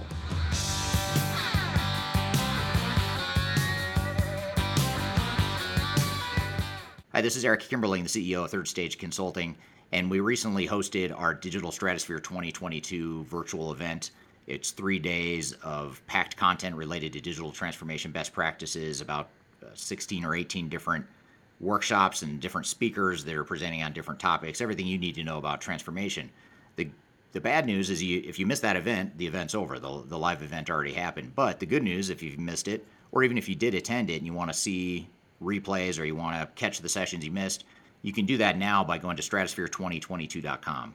Go to stratosphere2022.com, register. All you have to do is put in your name and email address, just a few fields. You get immediate access to all the recordings, and the recordings cover everything from digital strategy, software selection, organizational change, process improvement, architecture, data migration, cloud, trends in the industry, how to avoid failure, some of the legal aspects to think about, contractual aspects to think about as it relates to your transformation. All that is stuff that you'll get by registering for Stratosphere 2022 replay. And again, go to stratosphere2022.com and you can listen to all the replays of all the workshops that you might have missed at the event. So hope you check it out, and thanks for listening. We'll see you soon. Fire to the bone.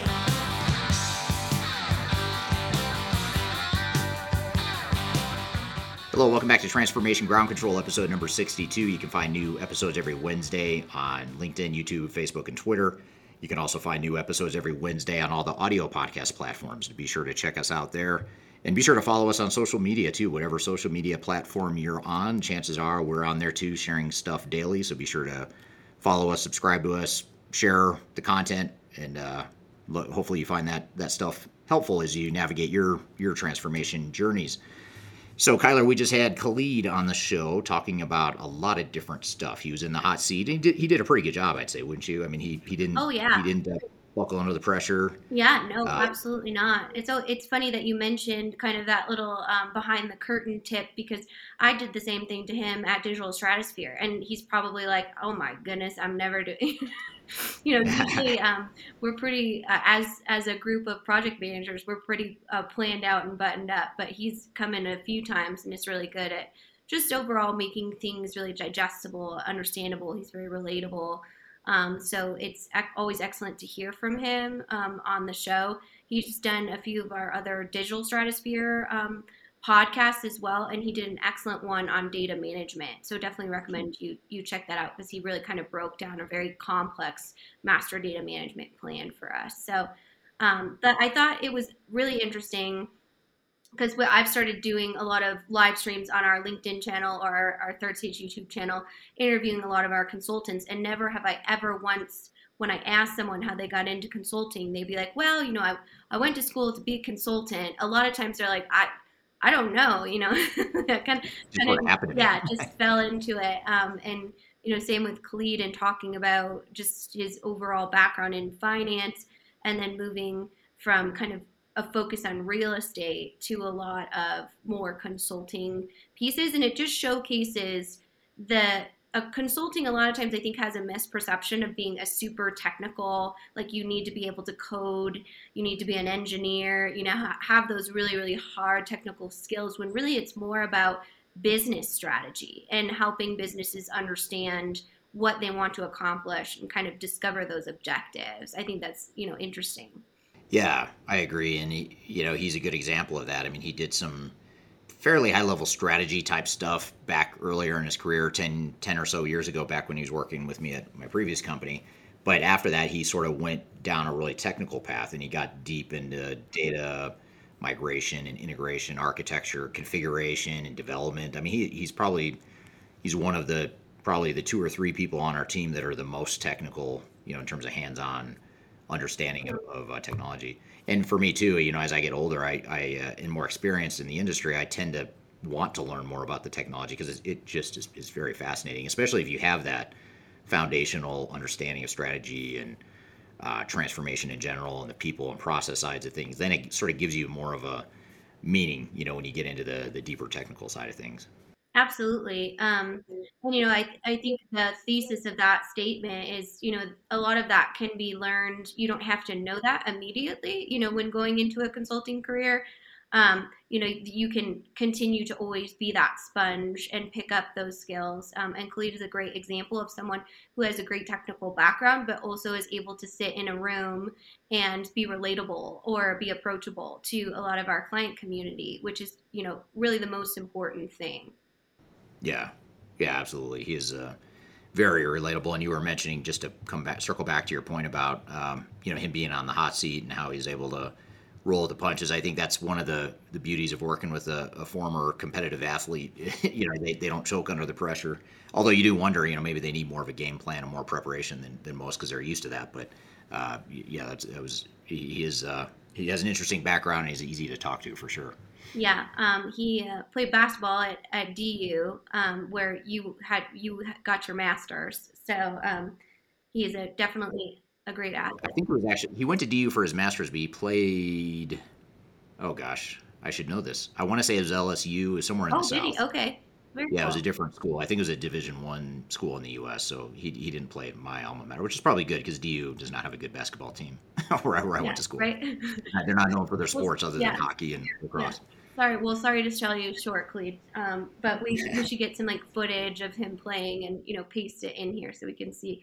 But he did ground control live live stream or was on a previous episode talking a lot about coaching. So again, that technical kind of unicorn of having that ability to explain something, especially to teenage kids, as his son plays. It sounds like from that at last episode, but also be able to do that on the business side. It really is kind of that.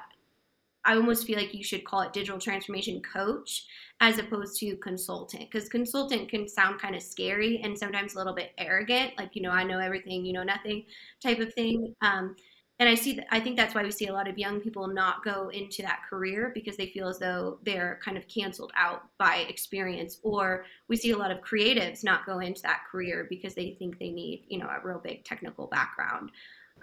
Yeah. But I think, just shifting gears a little bit to talk about, your experience with him in kind of those big four consulting firms. I thought it was pretty powerful when he said, I've never thought this is definitely the right application for this client. He's never thought that on one of those projects. And I think that's just so telling of, not being able to actually get to the root of addressing clients' real issues or the real why behind their getting this technology in those bigger consulting firms. So I have to ask, like, how does that happen? Like, that might be the most basic question in the world, but I just don't understand, like, how that always seems to be the answer from either our previous consultants that have worked there or our clients that have had not so great experiences with those bigger firms. Yeah, I thought it was super interesting too, and I'd never heard that. I'd never heard anyone say that, to be honest. So there's a lot of firsts in that discussion, by the way. There's a lot of things he said, and even this podcast so far, I always learn a lot, but there's been some pretty big gotchas that have sort of smacked me across the face here, like, why didn't you think of that before? But in my experience, I've always questioned, like, is this the right fit? But his was a little stronger, like, this doesn't seem like the right fit, and so maybe he just had more of an intuitive sense. He was also, he also worked at some of these larger firms later in his career than I did. I kind of started off at the bigger firms, whereas he went in later on in his career. So that might have something to do with it. He was probably more wise going in than I was.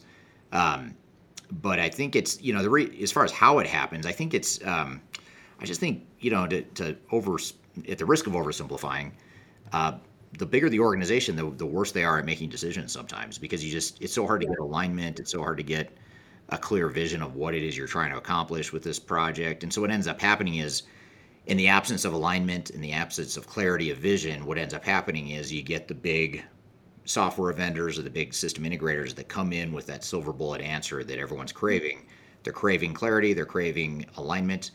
And if I'm a good enough salesperson and I put in front of you the silver bullet that sounds too good to be true, then the organization tends to rally around that. So that's one dynamic, I think, is it's the absence of clarity, the absence of vision. So big company comes in and takes advantage of that. The other part of it too is that there's a mentality with these bigger firms that are more likely to use, like, an Accenture or a Deloitte, which is where he came from. I came from PwC. It's also true for KPMG and IBM and other large system integrators. But there's a perception with these large companies that if they use one of those large consulting firms, then that's the safe answer. No one ever gets fired for hiring Accenture. No one ever gets fired for hiring IBM.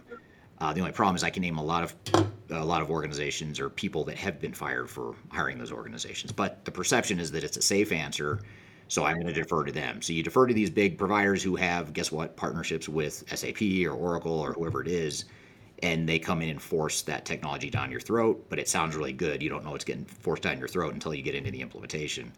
And that's where Khalid would come in and see that it's getting forced down their throats. So I think that's sort of the dynamic that I think that's the why, from the best that I can tell, the why that dynamic happens in these especially in larger organizations. Yeah, I think that it's kind of ironic, the why does that happen when we're lacking the overall why are you implementing this technology, which seems like such a basic question, but a lot of times can be a huge stopgap for organizations. Like, I don't know why, especially when he referenced the communication plan. And when you were talking about organizational change management, I love how he referenced, like, the suits, you always know when in a corporation when they come in and they're, trying to tell you how you should do your job and what's going to change. And he's right. It is weird and awkward.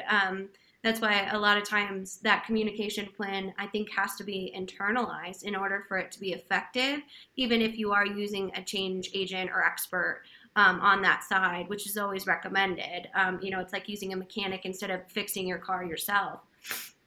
But he really kind of drove home the need for that to be authentic and real, for it to have an impact. Yeah, absolutely. Yeah, it's very true. Well, I thought such a great conversation. And then, Khalid is on a variety of our other ones. He still has his keynotes up for Digital Stratosphere, which he talked about supply chain and data management. So definitely recommend checking those out. You can go to stratosphere2022.com and register to see his specific keynotes that he does a great job in executing. But an awesome conversation, really eye-opening when it comes to the overall bias in the industry, but also the opportunity in consulting. So absolutely. Yeah, and good to have him on the show, and I'm sure we'll have him back, and who knows, maybe we'll try that consultant hot seat approach again. And by the way, I'd be curious, whatever platform you're watching on, I'd love to hear your comments. Did you like that format? Should we do it again? Should we scrap it and try something different? Love to hear your feedback on that, because like I said, it was sort of an accident that we tried it, but when we did the live stream, we had a extremely high level of engagement and extremely high viewership, much higher than normal. So it makes me think maybe we're onto something, but I don't want to assume. So I'd love to hear your feedback as well, now that you've seen the discussion with Khalid. So good discussion there, and we're going to take a quick break, and when we come back, we're going to shift gears and talk about how to scale for growth. Whether you're a small or mid-sized organization, just a high-growth or growing organization, we're going to talk about some of the different ways you can scale for growth. We're going to have Amanda Patton and Christy Barber from the Third Stage Consulting team on. They're going to present one of their presentations from our Stratosphere 2022 event, the same one that you were just giving the website for, that you can go watch on demand at stratosphere2022.com. And we're going to play you the clip from Christy and Amanda talking about how to scale for growth. But first, we'll take a quick break. You're listening to Transformation Ground Control.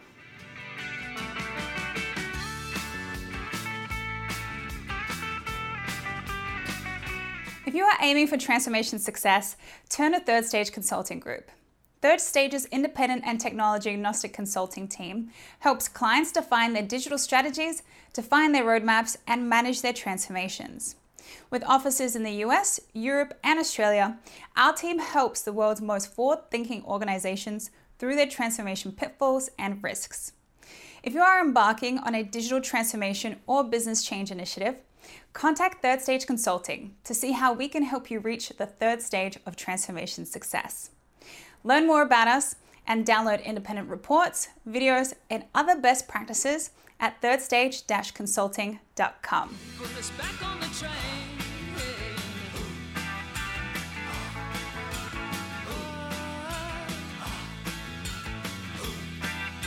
Hello, welcome back to Transformation Ground Control, episode number 62. You can find new episodes every Wednesday. Thanks for being here today. I'm here with Kyler Cheatham, and we're glad to have two repeat guests on the show. I think they've been on separately in the past, but never together. So we're going to have Amanda Patton and Christy Barber on the show. We're actually going to play you a clip from the Stratosphere 2022 session that they presented on the topic of how to scale for growth for both small and mid-sized organizations. So why don't we just jump into it, and then afterwards, Kyler, you and I can sort of debrief some of the key findings there. But let's cut over to the clip with Christy and Amanda talking about scaling for growth. So for all of you that don't know, my name is Christy Barber. I am senior manager here at Third Stage, and I help primarily with small businesses with anything ranging from selection, implementations, process improvement, change management, all of that. And I'm Amanda Patton. I am a manager here at Third Stage, and I do several different things, but it's predominantly here lately been in the mid-market around project management. So my background has been on the vendor side and then in the analyst relations side. So I come to it with several different vantage points, I guess you could say. I'll kick it off for us. So we're talking about scaling for growth, and we come with different perspectives. I know we've both worked in each, but Christy from the small to medium business, and I have more of a mid-market experience, and talking about best practices and kind of some of the focus areas that we want to get into around that. So as Eric was talking about earlier, best practices is kind of a worn out phrase sometimes, and you have to, take it with a grain of salt. So we're looking at it from a data perspective and also anecdotal evidence, right? What are we seeing every single day in the real world on our projects with our clients in these different areas and different areas of the market? Focus areas, we're just going to talk about the three main things, right? People, process, and technology. And we'll kind of go back and forth in a conversational nature, speaking to small business and mid-market as well. And then, of course, we're going to invite you guys to all put your questions and comments in the chat so we can make it as interactive as possible. Does that sound good? So we'll dive into people first. And I think something for everybody that's watching now, if you want to kind of start thinking about and putting it in the chat of what are some of the issues you may have coming up around the people issues of your company. Are there areas that are really siloed in your company and you're trying to move away from that? Do you have issues where there's change that's needing to be coming and going on and there's a lot of adverse to change? Because we'd like to be able to talk about some real life scenarios with you as well to help give you some help in your business as well. And what we'll do in this is I'll start out from a small business perspective of addressing a handful of items on here. And then Amanda's going to piggyback on that and talk about, hey, when you start moving from the small business to the medium-sized mid-market, this is kind of what the issues start to look like from there. So kind of gauging where you are. We look at small business from 1 to 50 million, about 50 million, and to about 250 as mid-market. It can even go higher than there. Amanda and I were discussing this earlier. Sometimes it goes up to the 1 billion mark as being a mid-market. So however y'all fall in there, that's what we'll be addressing. But I think that the biggest part is when we look at a company, looking at the culture. How was it originally built? Where is it looking now? How has it maybe deviated from how the founder put together the culture? And that a lot of times comes with one of the main issues is tribal knowledge. People that have started out at the organization from day one, they may be here 30, 40 years. And when you start having changes in a company, tribal knowledge becomes very, very important because people know that it's a job guarantee. They don't want to always give it away because there is fear that if they give that knowledge away, that their job goes away. And that's not correct.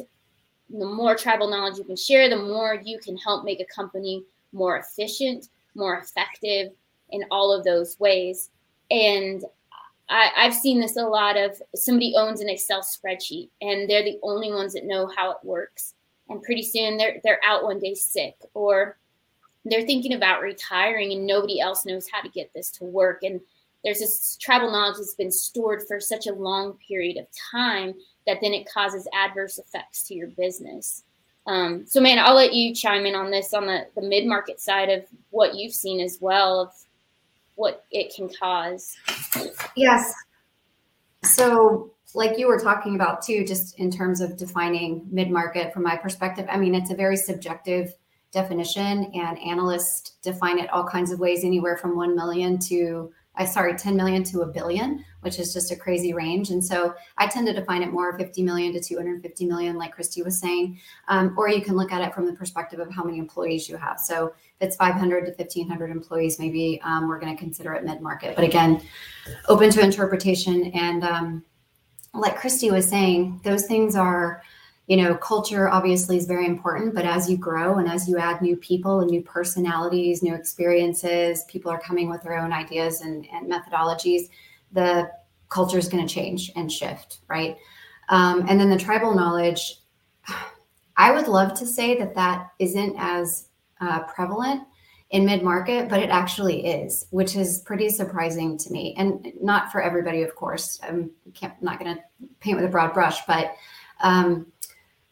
recently, literally on Monday, went live with a mid-market client. And a couple of weeks as we're going through all the cutover activities and everything that goes on behind scenes with all of that, people were getting sick, and it was scary because there were massive amounts of work and a lot of tasks that needed to be done on certain days to make the milestones that we needed to go live successfully.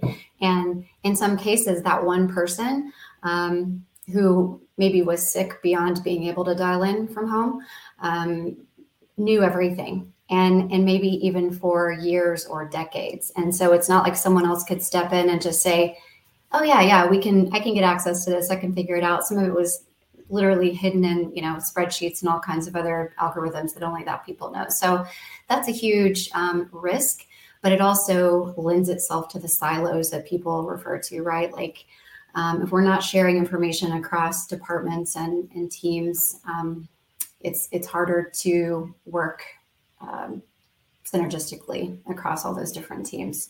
And in cutover and go live on new technology, that's more important than ever. So definitely. And then, the resistance to change and people getting kind of territorial over, our team does this and I have access to this information and I don't want to share it with other people because X, Y, Z.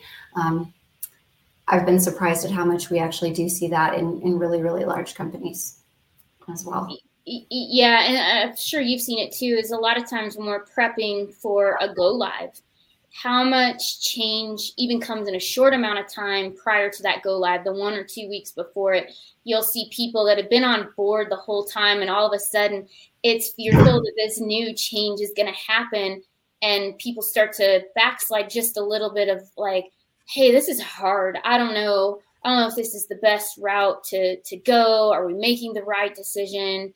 And I don't know if anybody in the audience, if you've gone through an ERP implementation recently, if you've seen things like that of where people have been on board and then all of a sudden there is that fear that sets in of what is my job going to look like going forward exactly?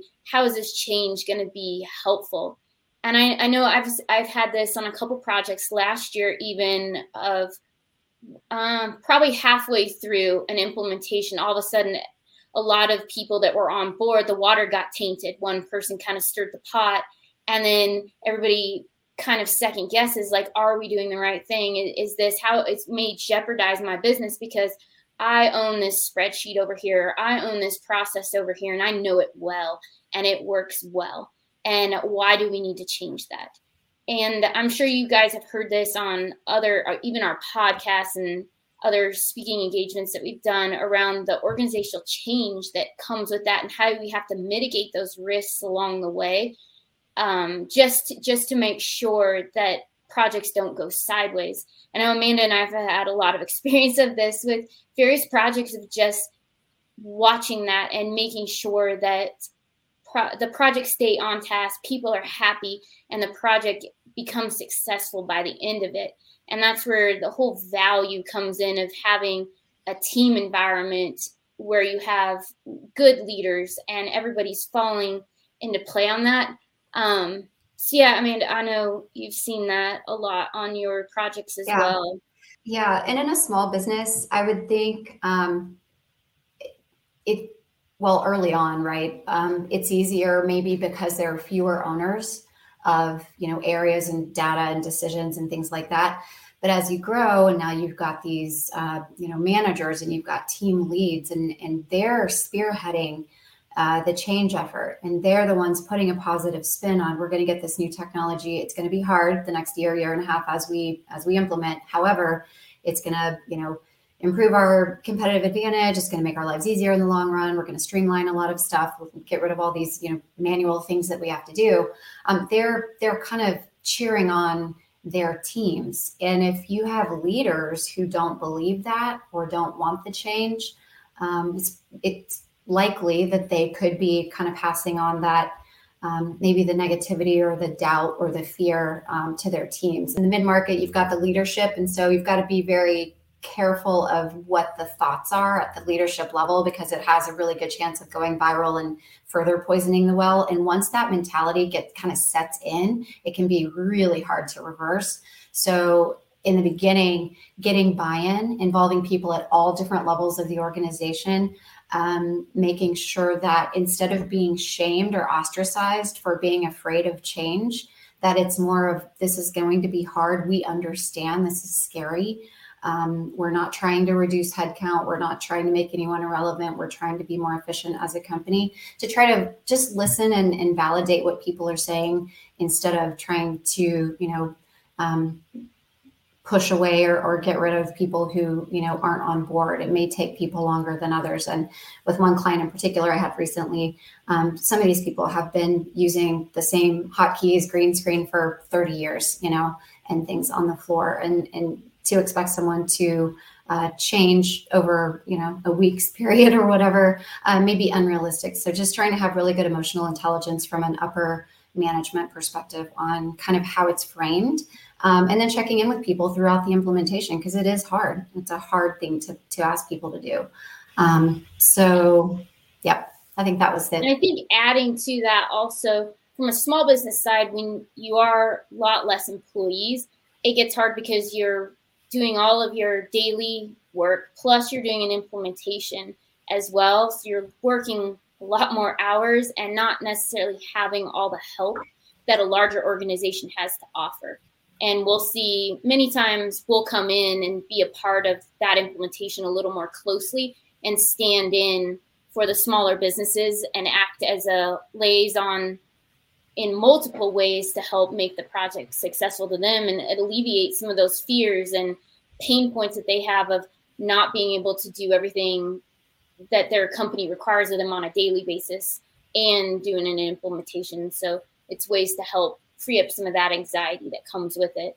But Liam, I want to look at your question, and you mentioned I've seen those experiences when we were talking about the implementations and having some of the risks coming with that, with people not being totally on board. And you said, and being on of the key user part of the team, trying to figure out how to make this work was incredibly infuriating. And I felt such a strong sense of betrayal because we had been building this thing together. It's difficult, stressful conditions, and absolutely need to make sure that people don't freak out over the change prior to the implementation of the change.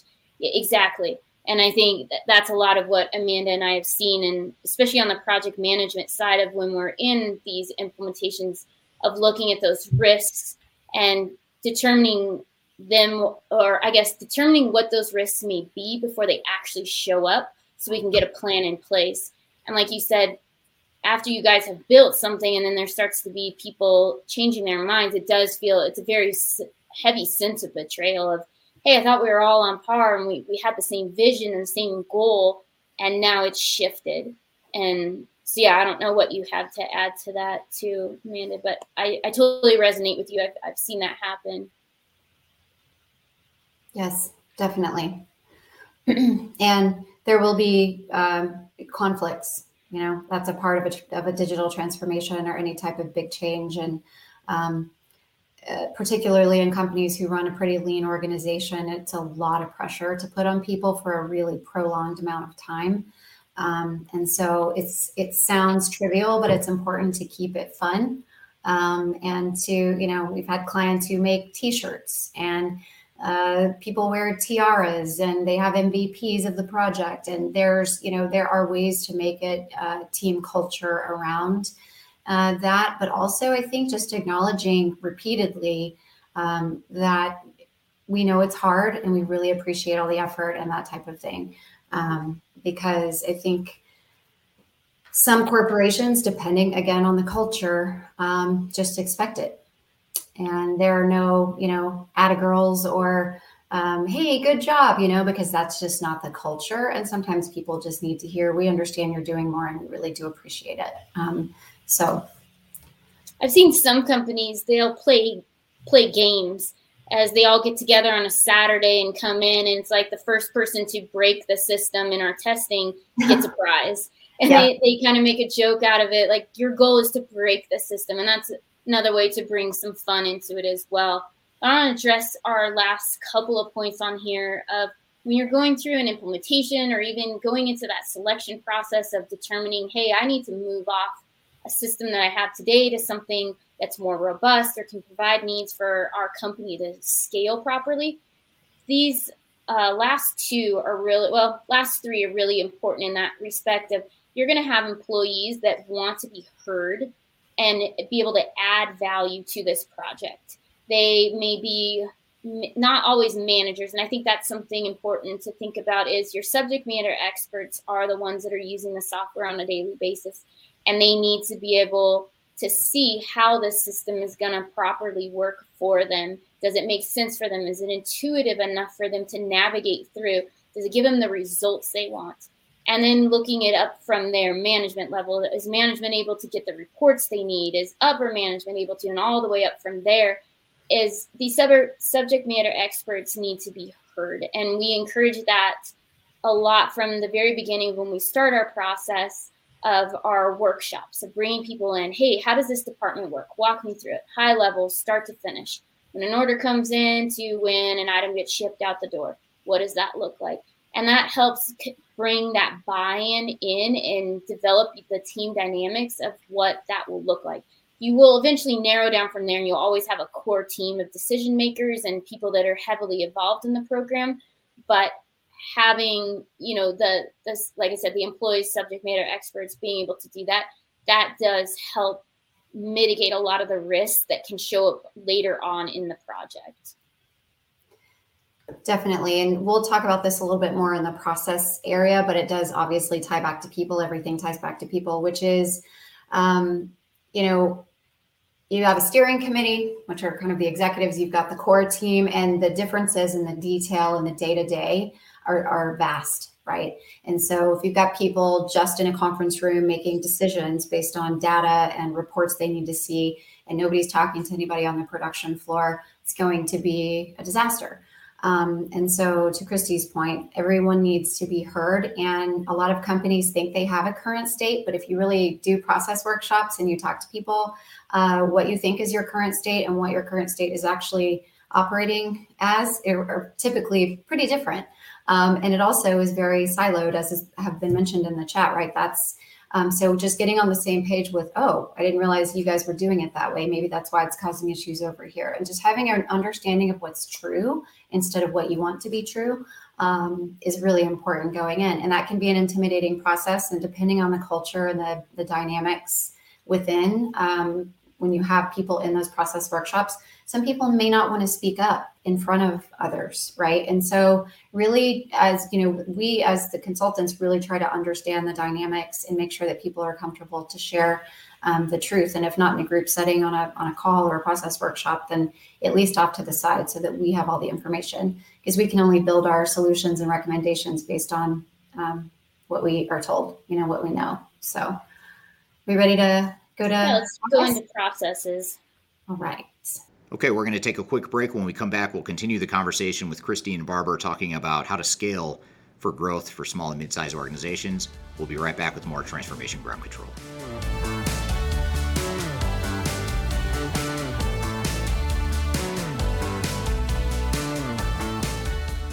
If you are aiming for transformation success, turn to Third Stage Consulting Group. Third Stage's independent and technology agnostic consulting team helps clients define their digital strategies, define their roadmaps, and manage their transformations. With offices in the US, Europe, and Australia, our team helps the world's most forward-thinking organizations through their transformation pitfalls and risks. If you are embarking on a digital transformation or business change initiative, contact Third Stage Consulting to see how we can help you reach the third stage of transformation success. Learn more about us and download independent reports, videos, and other best practices at thirdstageconsulting.com.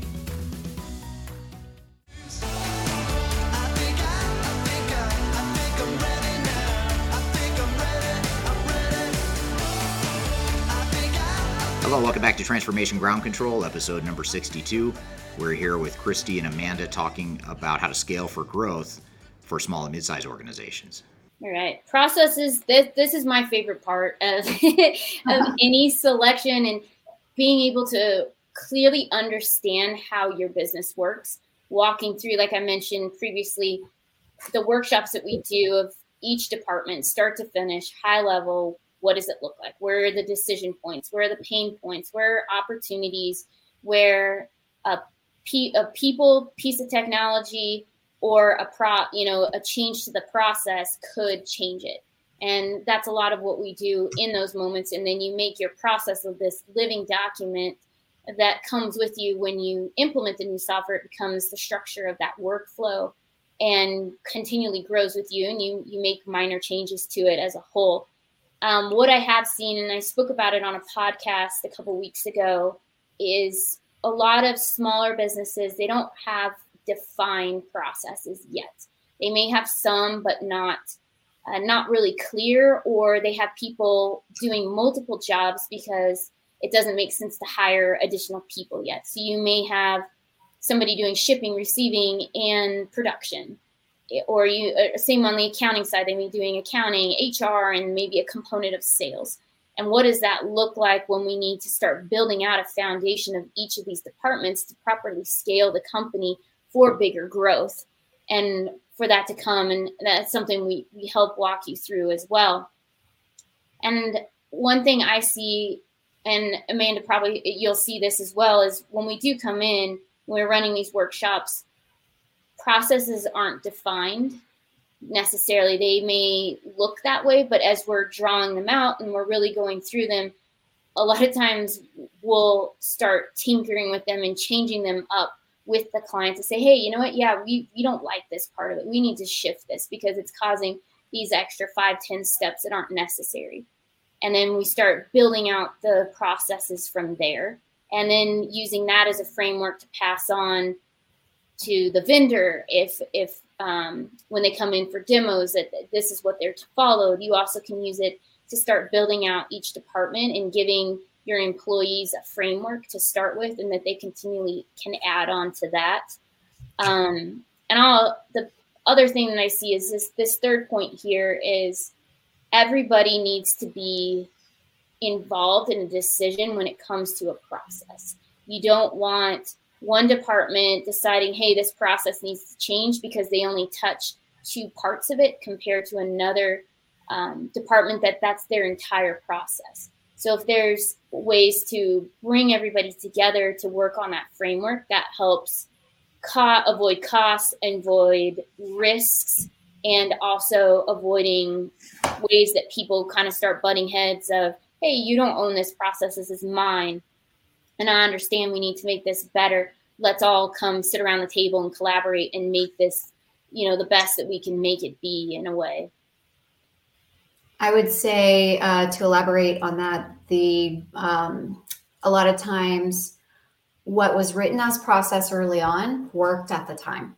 And it's not working now because of complexity or volume, or you're adding, right? And so whatever processes and technology were in place for however long, they've reached their limit, right? And so we help people figure out where is the threshold. When do you need to move off of QuickBooks onto this? And when do you need to hire for this position and those types of things? But in the process, a lot of times you'll find, well, this is how the process was written, but now we've had to create these workarounds because we have limitations with our technology. And so we need to, adjust the process and find a technology that's going to accommodate that. And Eric says it all the time, you don't want the technology to drive the business. It should be the other way around. But right-sizing processes now, as opposed to how they were written and how they were 2 years ago, let's say, as the business has evolved, the processes are probably going to evolve as well. So like Christy's saying, there's always business process management optimization throughout this, which can be hard, right? Because it's change, and every single department and every action touches every other, right? It's all interconnected. So again, making sure that people are aware of any changes that they make to their process could impact others, and probably will. So I want to address Tammy's question first, and then we'll go to Liam's. Okay. So Tammy, if starting a new team and you got a department that currently doesn't have any processes, what I suggest is going off of best practices for that department. There are sheets out there that you can copy from and use it as a framework. We're happy to help in any way that we can as well, and use that as a foundation to start with. So good example would be let's go with the sales department. I have an order. I have somebody that wants to make an order. It could be by phone call. It could be email. It could be via EDI or another type of way that people may reach out. They may even come in. So that would be your entry points of where they would go. And then from there, you would say, hey, now I have to do a credit check. Maybe I have to give them this extra paperwork before they can come on and be the customer or be the order that needs to be placed, and how it flows from there until the order does get placed. Where does it go next? Does it go to production? Does it go to accounting to get invoiced? And there's great foundations out there that you can start with. And that's what I would suggest, to start building from there. And then it'll at least give you a starting point, and then people, based off their experiences of what they do in that department and what you know, and from your expertise, you start filling in the gaps of what that process should look like. Where are the pain points? Where is those opportunities you're seeing of, we can really build this area out, or, hey, we need to control this a little bit tighter. Maybe there's some extra decision points that need to be coming in. Good example is like on a purchase order. If a purchase order is over X dollars, maybe there's a decision point that somebody has to sign off on that before it can actually be placed. Yeah, and it's literally the way we do it is coming in and having all the stakeholders at the table, and one person's taking notes on opportunities, pain points, all of that. And then the other person is building out a process map in Visio or whatever your team uses, like Christy's saying. So, to where you've got a visual output, but also, okay, here's what's happened, and then here's a decision point, and then it goes here, if this, then that, right? And to where, because without that visual output and that clear understanding for everyone to agree on, it's really hard to then turn around and write technical processes, and a lot of people try to sit around and talk about it in a conversational way, and that's hard to, it's not concrete enough almost.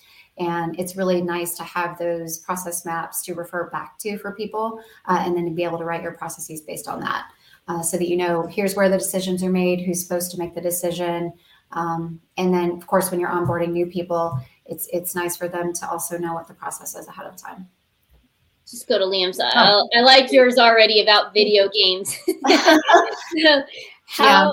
How should businesses respond to the emerging work from home culture when doing transformations and implementations?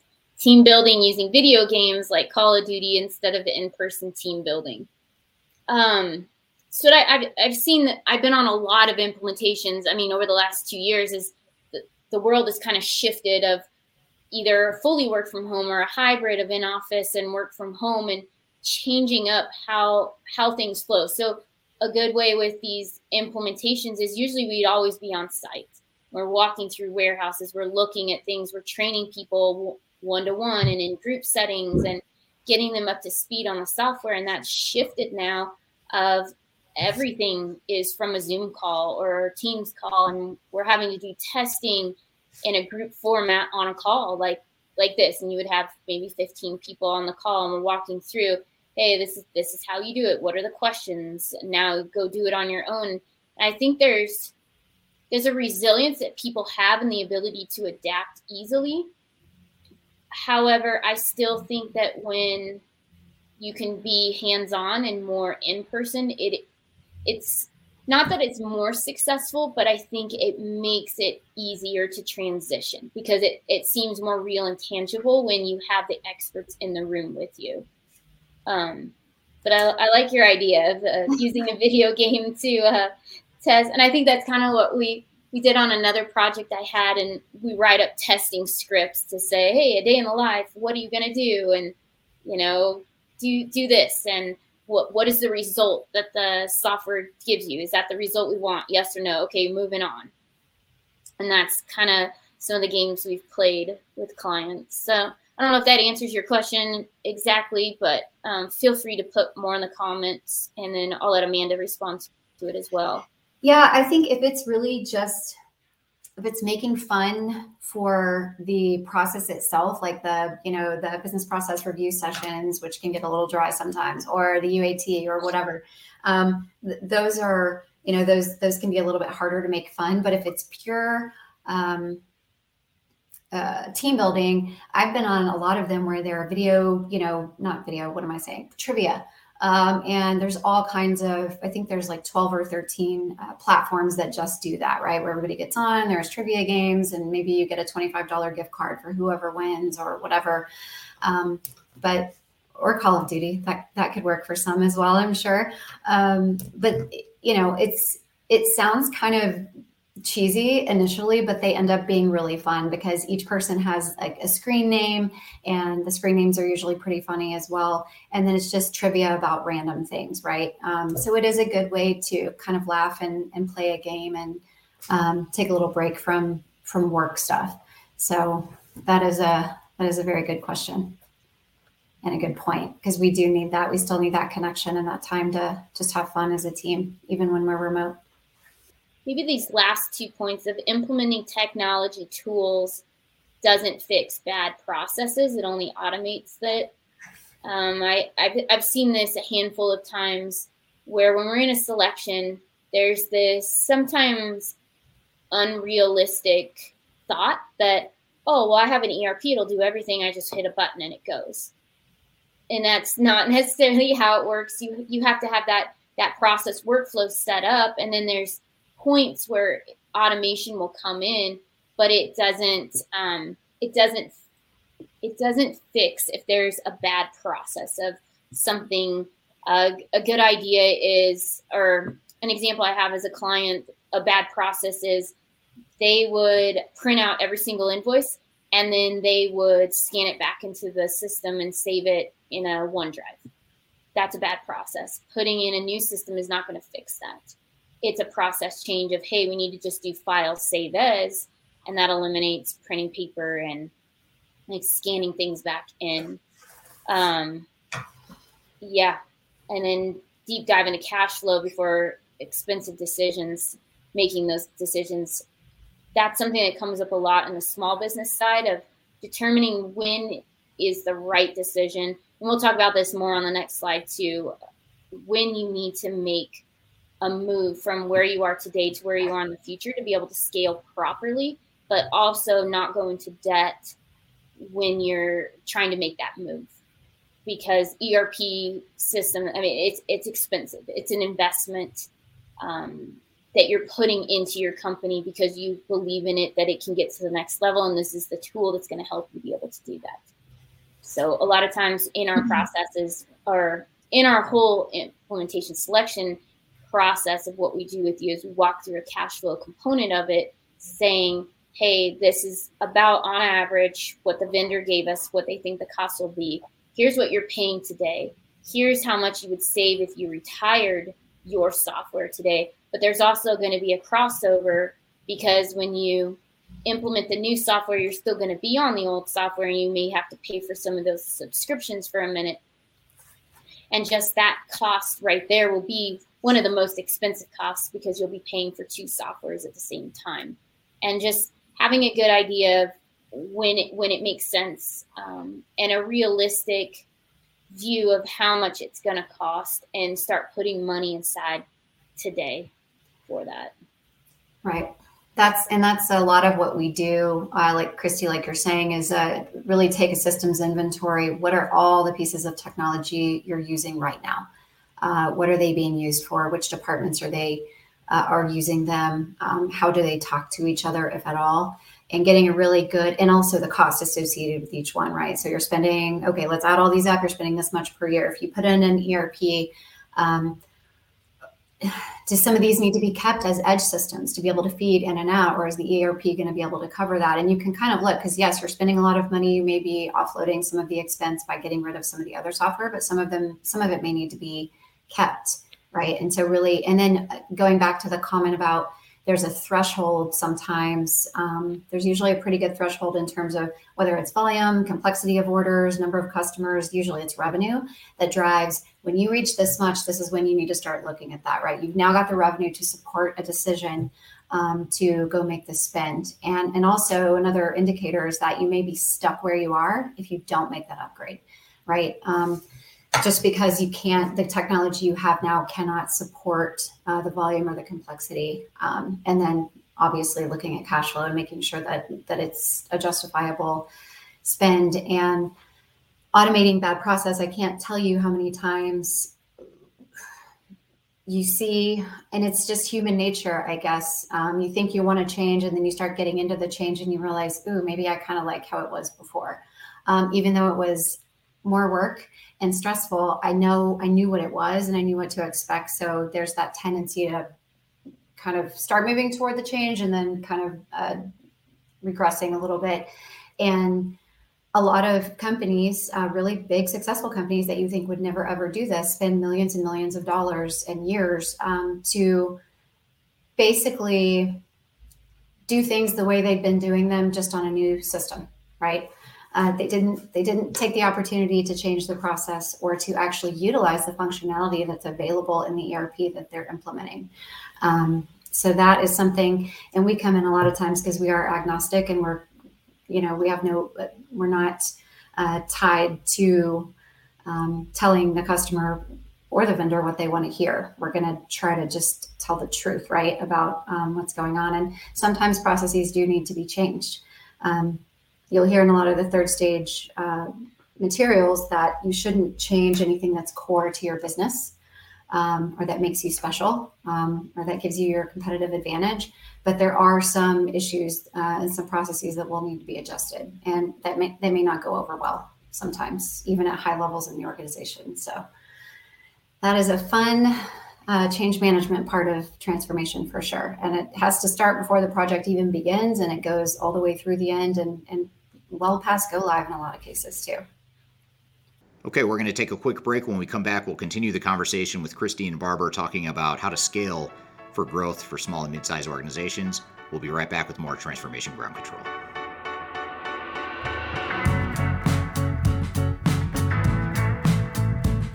Hi, this is Eric Kimberling, the CEO of Third Stage Consulting, and we recently hosted our Digital Stratosphere 2022 virtual event. It's 3 days of packed content related to digital transformation best practices, about 16 or 18 different workshops and different speakers that are presenting on different topics, everything you need to know about transformation. The bad news is if you miss that event, the event's over. The live event already happened. But the good news, if you've missed it, or even if you did attend it and you want to see replays or you want to catch the sessions you missed, you can do that now by going to stratosphere2022.com. Go to stratosphere2022.com, register. All you have to do is put in your name and email address, just a few fields. You get immediate access to all the recordings, and the recordings cover everything from digital strategy, software selection, organizational change, process improvement, architecture, data migration, cloud, trends in the industry, how to avoid failure, some of the legal aspects to think about, contractual aspects to think about as it relates to your transformation. All that is stuff that you'll get by registering for Stratosphere 2022 replay. And again, go to stratosphere2022.com and you can listen to all the replays of all the workshops that you might have missed at the event. So hope you check it out, and thanks for listening. We'll see you soon.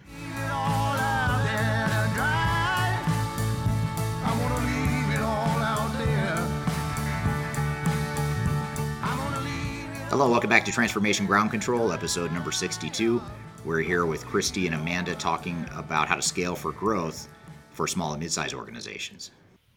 So last part of this, the technology, is looking at overall system evaluations of when we start to do an ERP selection, how does that differ slightly when we're looking at a small business versus a larger business?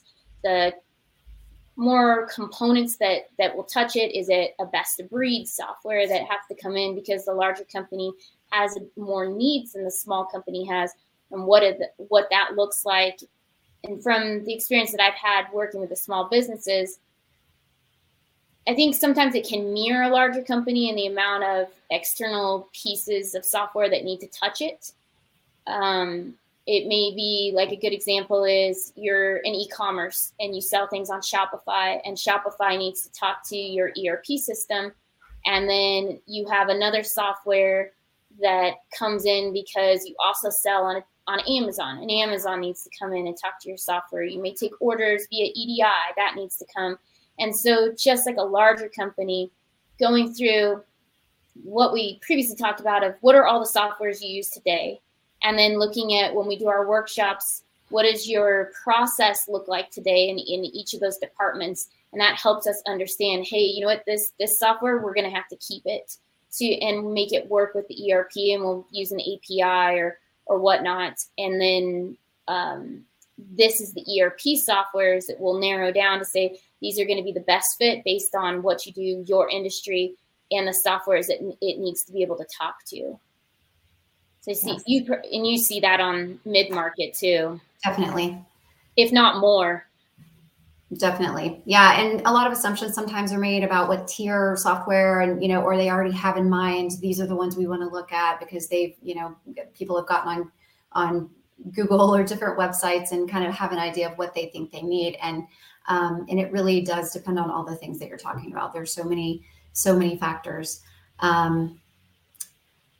I'll touch on the next one, workarounds, creating larger problems in the end, right? And can actually grow and deepen and get more entrenched over time. And it really can lead to a deterioration of, culture, morale, communication across teams, all of those things that we don't want to see. Particularly with my manufacturing clients, sometimes there's just not patience for waiting, right? Or trying to understand how are we going to fix the process and the technology to speak to this new demand so depending on what level you're at in that organization and what your role is, you just need to get the product off the dock. It just needs to get out the door to the customer today. And so it's not that people are trying to do anything devious when they create workarounds, but sometimes people are just trying to think on their feet and create, they're solving problems, in the moment.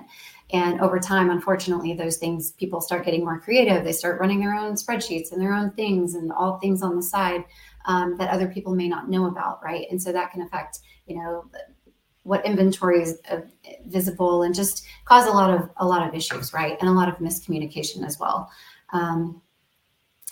I'm sure in small businesses, it's even more prevalent. Yeah, it is. And I think a lot, and then that does, to your point, the culture, it kind of gets roughed up a little bit of, gosh, it doesn't work this way, so we have to do this. I don't really like doing this, but it's what we do. And instead of having some freedom, I guess, to say, wait, this is not a good workaround, we need to shift and put a better plan into place, people can be complacent and just say, well, it is what it is. I don't feel like changing it, or I don't feel like telling so-and-so that they could. And that's something too of just looking at the culture of your company and evaluating, hey, do we have a place where people have the freedom to speak, to say, this isn't the best way to do something? And is it received? Do they have a platform to speak it on? Do they have a way to email and talk about that? And see, it pops up here and there. Right. And to the next one, when things need to be fixed as a Band-Aid, rather than really looking at those root causes, it plays on what we just talked about, is sometimes it's easier to just Band-Aid it for right now, and then we'll take care of it at another time, because maybe it's busy season for you and you don't have the capacity to sit down and determine, hey, what is really causing this? How do we get this fixed? And instead of, hey, well, this will get us through the next 3 months, 6 months, and then we'll evaluate it then. And that is at times very helpful, and then other times it ends up causing more problems, because it's like trying to patch a hole in a bucket. Water's going to start leaking out eventually. And that's what the Band-Aid will, is those problems will come up, and they may come in a different way. They become worse than what they were. And that's a way to determine, hey, you know what, a piece of technology would make sense going here, because what we have today, it doesn't fix it. Yes. And I would say that a digital transformation is a great opportunity to right set a lot of these types of issues. So maybe things have gotten messy. And to Liam's question or comment, not only using Excel sheets instead of the ERP, do you find that people will use shared file drives instead of SharePoints, et cetera, because the old is familiar. They do not not only do you have data outside of the core systems, but it is fragmented across platforms and storage mediums. Absolutely. All the time. All day long. Yes. And it starts small as a Band-Aid, and then it grows. And then somebody sees someone else doing it because it makes their life easier in the moment. So then they start doing it. And like you're saying, that's exactly what we end up with. And it wasn't intentional, and nobody meant to mess anything up. It's just, and so my point was, when doing a digital transformation, it's almost like a do-over in a lot of ways, where it's this really slowed down approach to fixing what's broken. And it's painstaking, and it can be stressful and overwhelming because of the amount of information and different opinions and that kind of thing. But if those process maps and process flows are published somewhere and shared, maybe there is, like Christy was saying, is there a platform? Is there a way to pull together a meeting that's not an act of Congress that's going to take 6 months to get the right people in the room to change the process, to where there's just this awareness of, hey, I see this problem in our process. Can we get together in the next couple of weeks and maybe look at these couple of points on the process map and see what we need to do to adjust? Otherwise, we're going to have to keep doing these workarounds, and it's not ideal. So, and a lot of the process workshops and the business process calls and conversations across the different functional areas in the organization is part of why getting ready for go live takes so long, right? Because these are the conversations that we're having. And then the willingness to go back to the process, assuming that there are processes, created and published. And if not, taking that opportunity, well, we're going to do it now, right? We're going to write out the process as it is now, flaws and all, how we want it to be future state, and then start to move in that direction.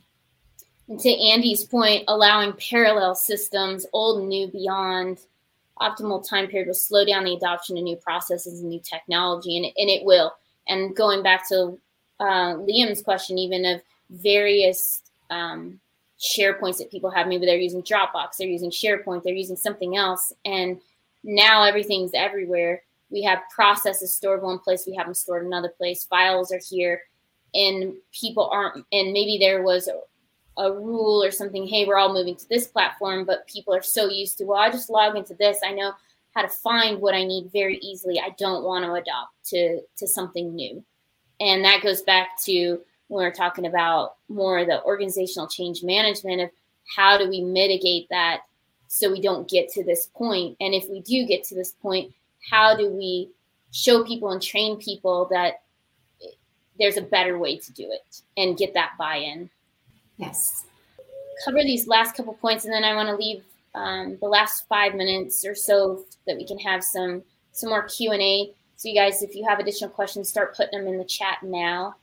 But going back to what we had talked about on the previous slide with scaling for growth when you don't have the cash, and how do we leverage funds to be able to grow, and growing in a way of technology and labor in product that needs to be purchased, and dealing with supply chain issues.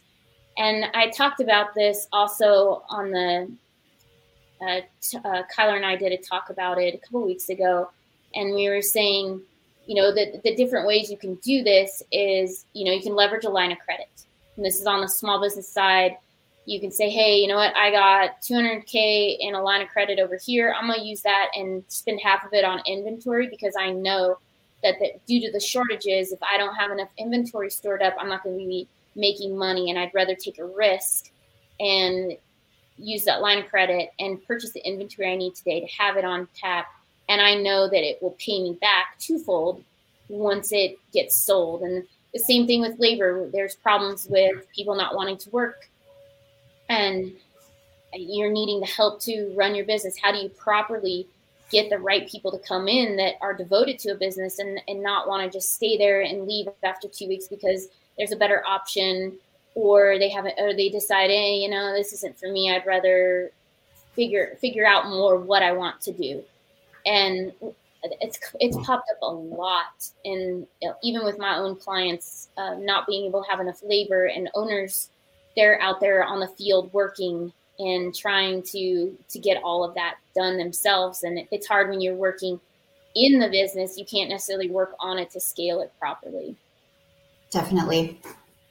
And I guess the last point, moving from tactical to strategic, we've all said this and heard this, and we understand it from a theoretical standpoint, but the more tied up we get in the day-to-day and the workarounds and having to patch up technology and processes and try to fill in the gaps and all those types of things, right? We're busy in the weeds, and we're not able to look out into the future and get predictive and look at what our competitors are doing and be more strategic for long-term growth and success. So at the end of the day, that's what this is all, lending itself toward.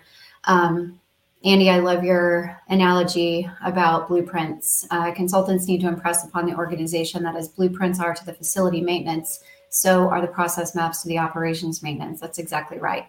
Most companies don't have them documented formally. If they are, they're not shared appropriately across all the organizations, or they're in a bunch of different places and pieces, or they aren't updated, right? So you pull up your process maps and they were created 6 years ago, right? Type of thing. So yes, the blueprints, and really understanding here's where we are, here's where we're going. How does our technology play into that, and getting all of that streamlined and optimized? That's a great analogy. And we do need to continue to impress that upon our clients. Okay, thanks, Christy and Amanda. Really good stuff. I appreciate you doing that presentation. And scaling is one of those topics that's of interest to a lot of organizations out there, and most of our clients for certain.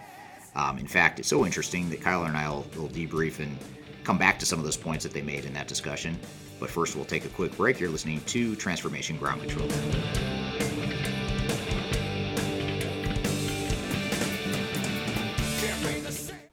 If you are aiming for transformation success, turn to Third Stage Consulting Group. Third Stage's independent and technology agnostic consulting team helps clients define their digital strategies, define their roadmaps, and manage their transformations. With offices in the US, Europe, and Australia, our team helps the world's most forward-thinking organizations through their transformation pitfalls and risks. If you are embarking on a digital transformation or business change initiative, contact Third Stage Consulting to see how we can help you reach the third stage of transformation success. Learn more about us and download independent reports, videos, and other best practices at thirdstage-consulting.com.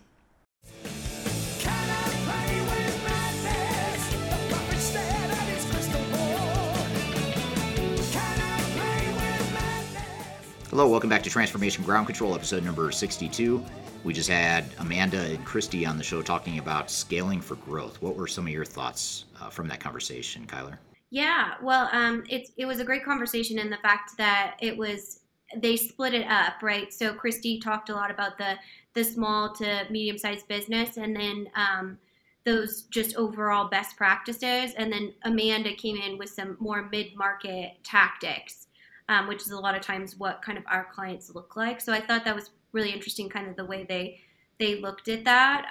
Obviously, there was some very main themes of strategy and needing clarity around that and what it looks like. And then also I loved our comments from our viewers too, that we're talking about all of the different systems and how to pick those. So, and just to kind of recap, so Christy really manages a lot of kind of how do you move out of QuickBooks, and she has a really strong financial background. If you know her from our podcast, we actually did a meet the team with her last week on our Third Stage YouTube channel. So definitely check that out if you're interested in more of kind of her journey. But she talked a lot about that, and then Amanda talked a lot about the more kind of Epicors, Infors, NetSuite, those options for mid-market systems. So I think it was kind of a great coupling of kind of what that looks like to go from a small business to really a more mid-market tier, which is a huge growth not only on the technical side but also the people side. Are your people ready to change, and what's their appetite for change with a whole new system that they might have built because you are a small business? So I thought that was a great kind of overview from Christy. Yeah, and in fact, it goes even beyond that. A lot of times organizations grow past that sort of small phase into the mid-size and even larger organizations where they become saddled with the system that was built back when they were a tiny organization, and now they're struggling to figure out how do they get out of that custom solution. Definitely. And they talked a lot about just overall navigating the software industry and how a lot of times that's why they're an asset to that conversation. And a lot of times they say a best practice is investing in those services before you go down the road of selecting the software, because remediation or triage services can be very expensive, especially when that's a huge risk for you because you are a smaller company. It's very similar to what we talked about with Marcus Harris and just investing in that legal opportunity to go through your software vendor contracts. Because again, say you contractually agree to something because you're a small business owner or a small to medium-sized business owner, and that's not what your day-to-day skill set is in. The amount of money and time and resources that could potentially sink your business or close it if you don't look at those risk mitigation strategies. Yeah, absolutely certain. And you want to make sure you've got a risk mitigation framework in place up front, but that you're also thinking ahead as much as you can. I think the problem with small businesses is a lot of times they're making these decisions when they're in survival mode and or high growth mode, and they're not thinking necessarily what is this going to look like in the future in 3 or 5 years. They're just trying to scale to get to 3 or 6 or 12 months out. So it's a challenge, because and we know that as a relatively smaller organization, I should say, that is going through our own growing pains as far as outgrowing the systems we've had in place. And, so I get it from a business owner perspective for sure. Yeah. And even on the flip side, as Christy kind of mentioned, a lot of times small business owners can say, okay, well, we're going to put, $5 million into this new system, and they're not even sure that it's the right system for them, but have kind of gotten into the sales funnel for software vendors and got kind of stuck in that. So here they are spending a bunch of money that they don't know is actually functional or going to be a good investment. Yeah, so that's a common dynamic where you don't always know where you're headed. You don't know how things are going to look in 1, 2, 3, or 5 years or whatever. So that is a common challenge and a common dynamic that growing organizations see. Absolutely. And Amanda and Christy are very interesting in the fact that they make an excellent team. It's similar to our guests from last week, Teresa and Brian Lakaruba. Amanda is a very project-focused PM. She does a great job in really project governance and just making sure that everybody's on time, on budget, that type of thing.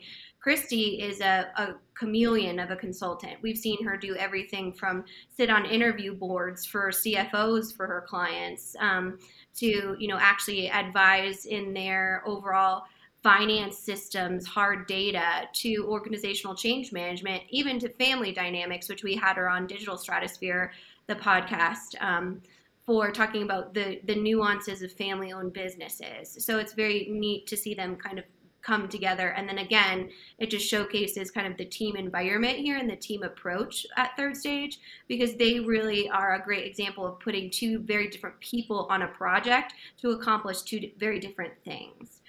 So it's always so fun to see them together and how they kind of complement each other in those skill sets. Yeah, and it's a good way to view transformations in general. You need that team that sort of complements each other and balances each other out and provides the broad skills and focus that's necessary for a big transformation. Excellent. Well, good stuff. Well, I hope they'll come back separately, I'm sure. And again, if you'd like to see more from Christy and Amanda, head over to our Third Stage Consulting YouTube channel, as they both are on a variety of different assets there too. Yeah, absolutely. And again, stratosphere2022.com, you can see the event that was hosted live, but you can see the recordings from that event a few weeks ago. So I want to thank all the guests here today for being here. I want to thank you, Kyler, for hosting as always. And thank you to the audience for being part of this and the great questions you received throughout the conversation. So we're going to have a new episode next Wednesday. You can find new episodes every Wednesday on whatever podcast platform you're listening or watching on. And if you could do us a favor, just share this with anyone that you think might benefit from it. We'd love to get the word out, and we appreciate your help sharing this content with others that might benefit from it. So I want to thank everyone for being here today. We'll see you next week on Transformation Ground Control.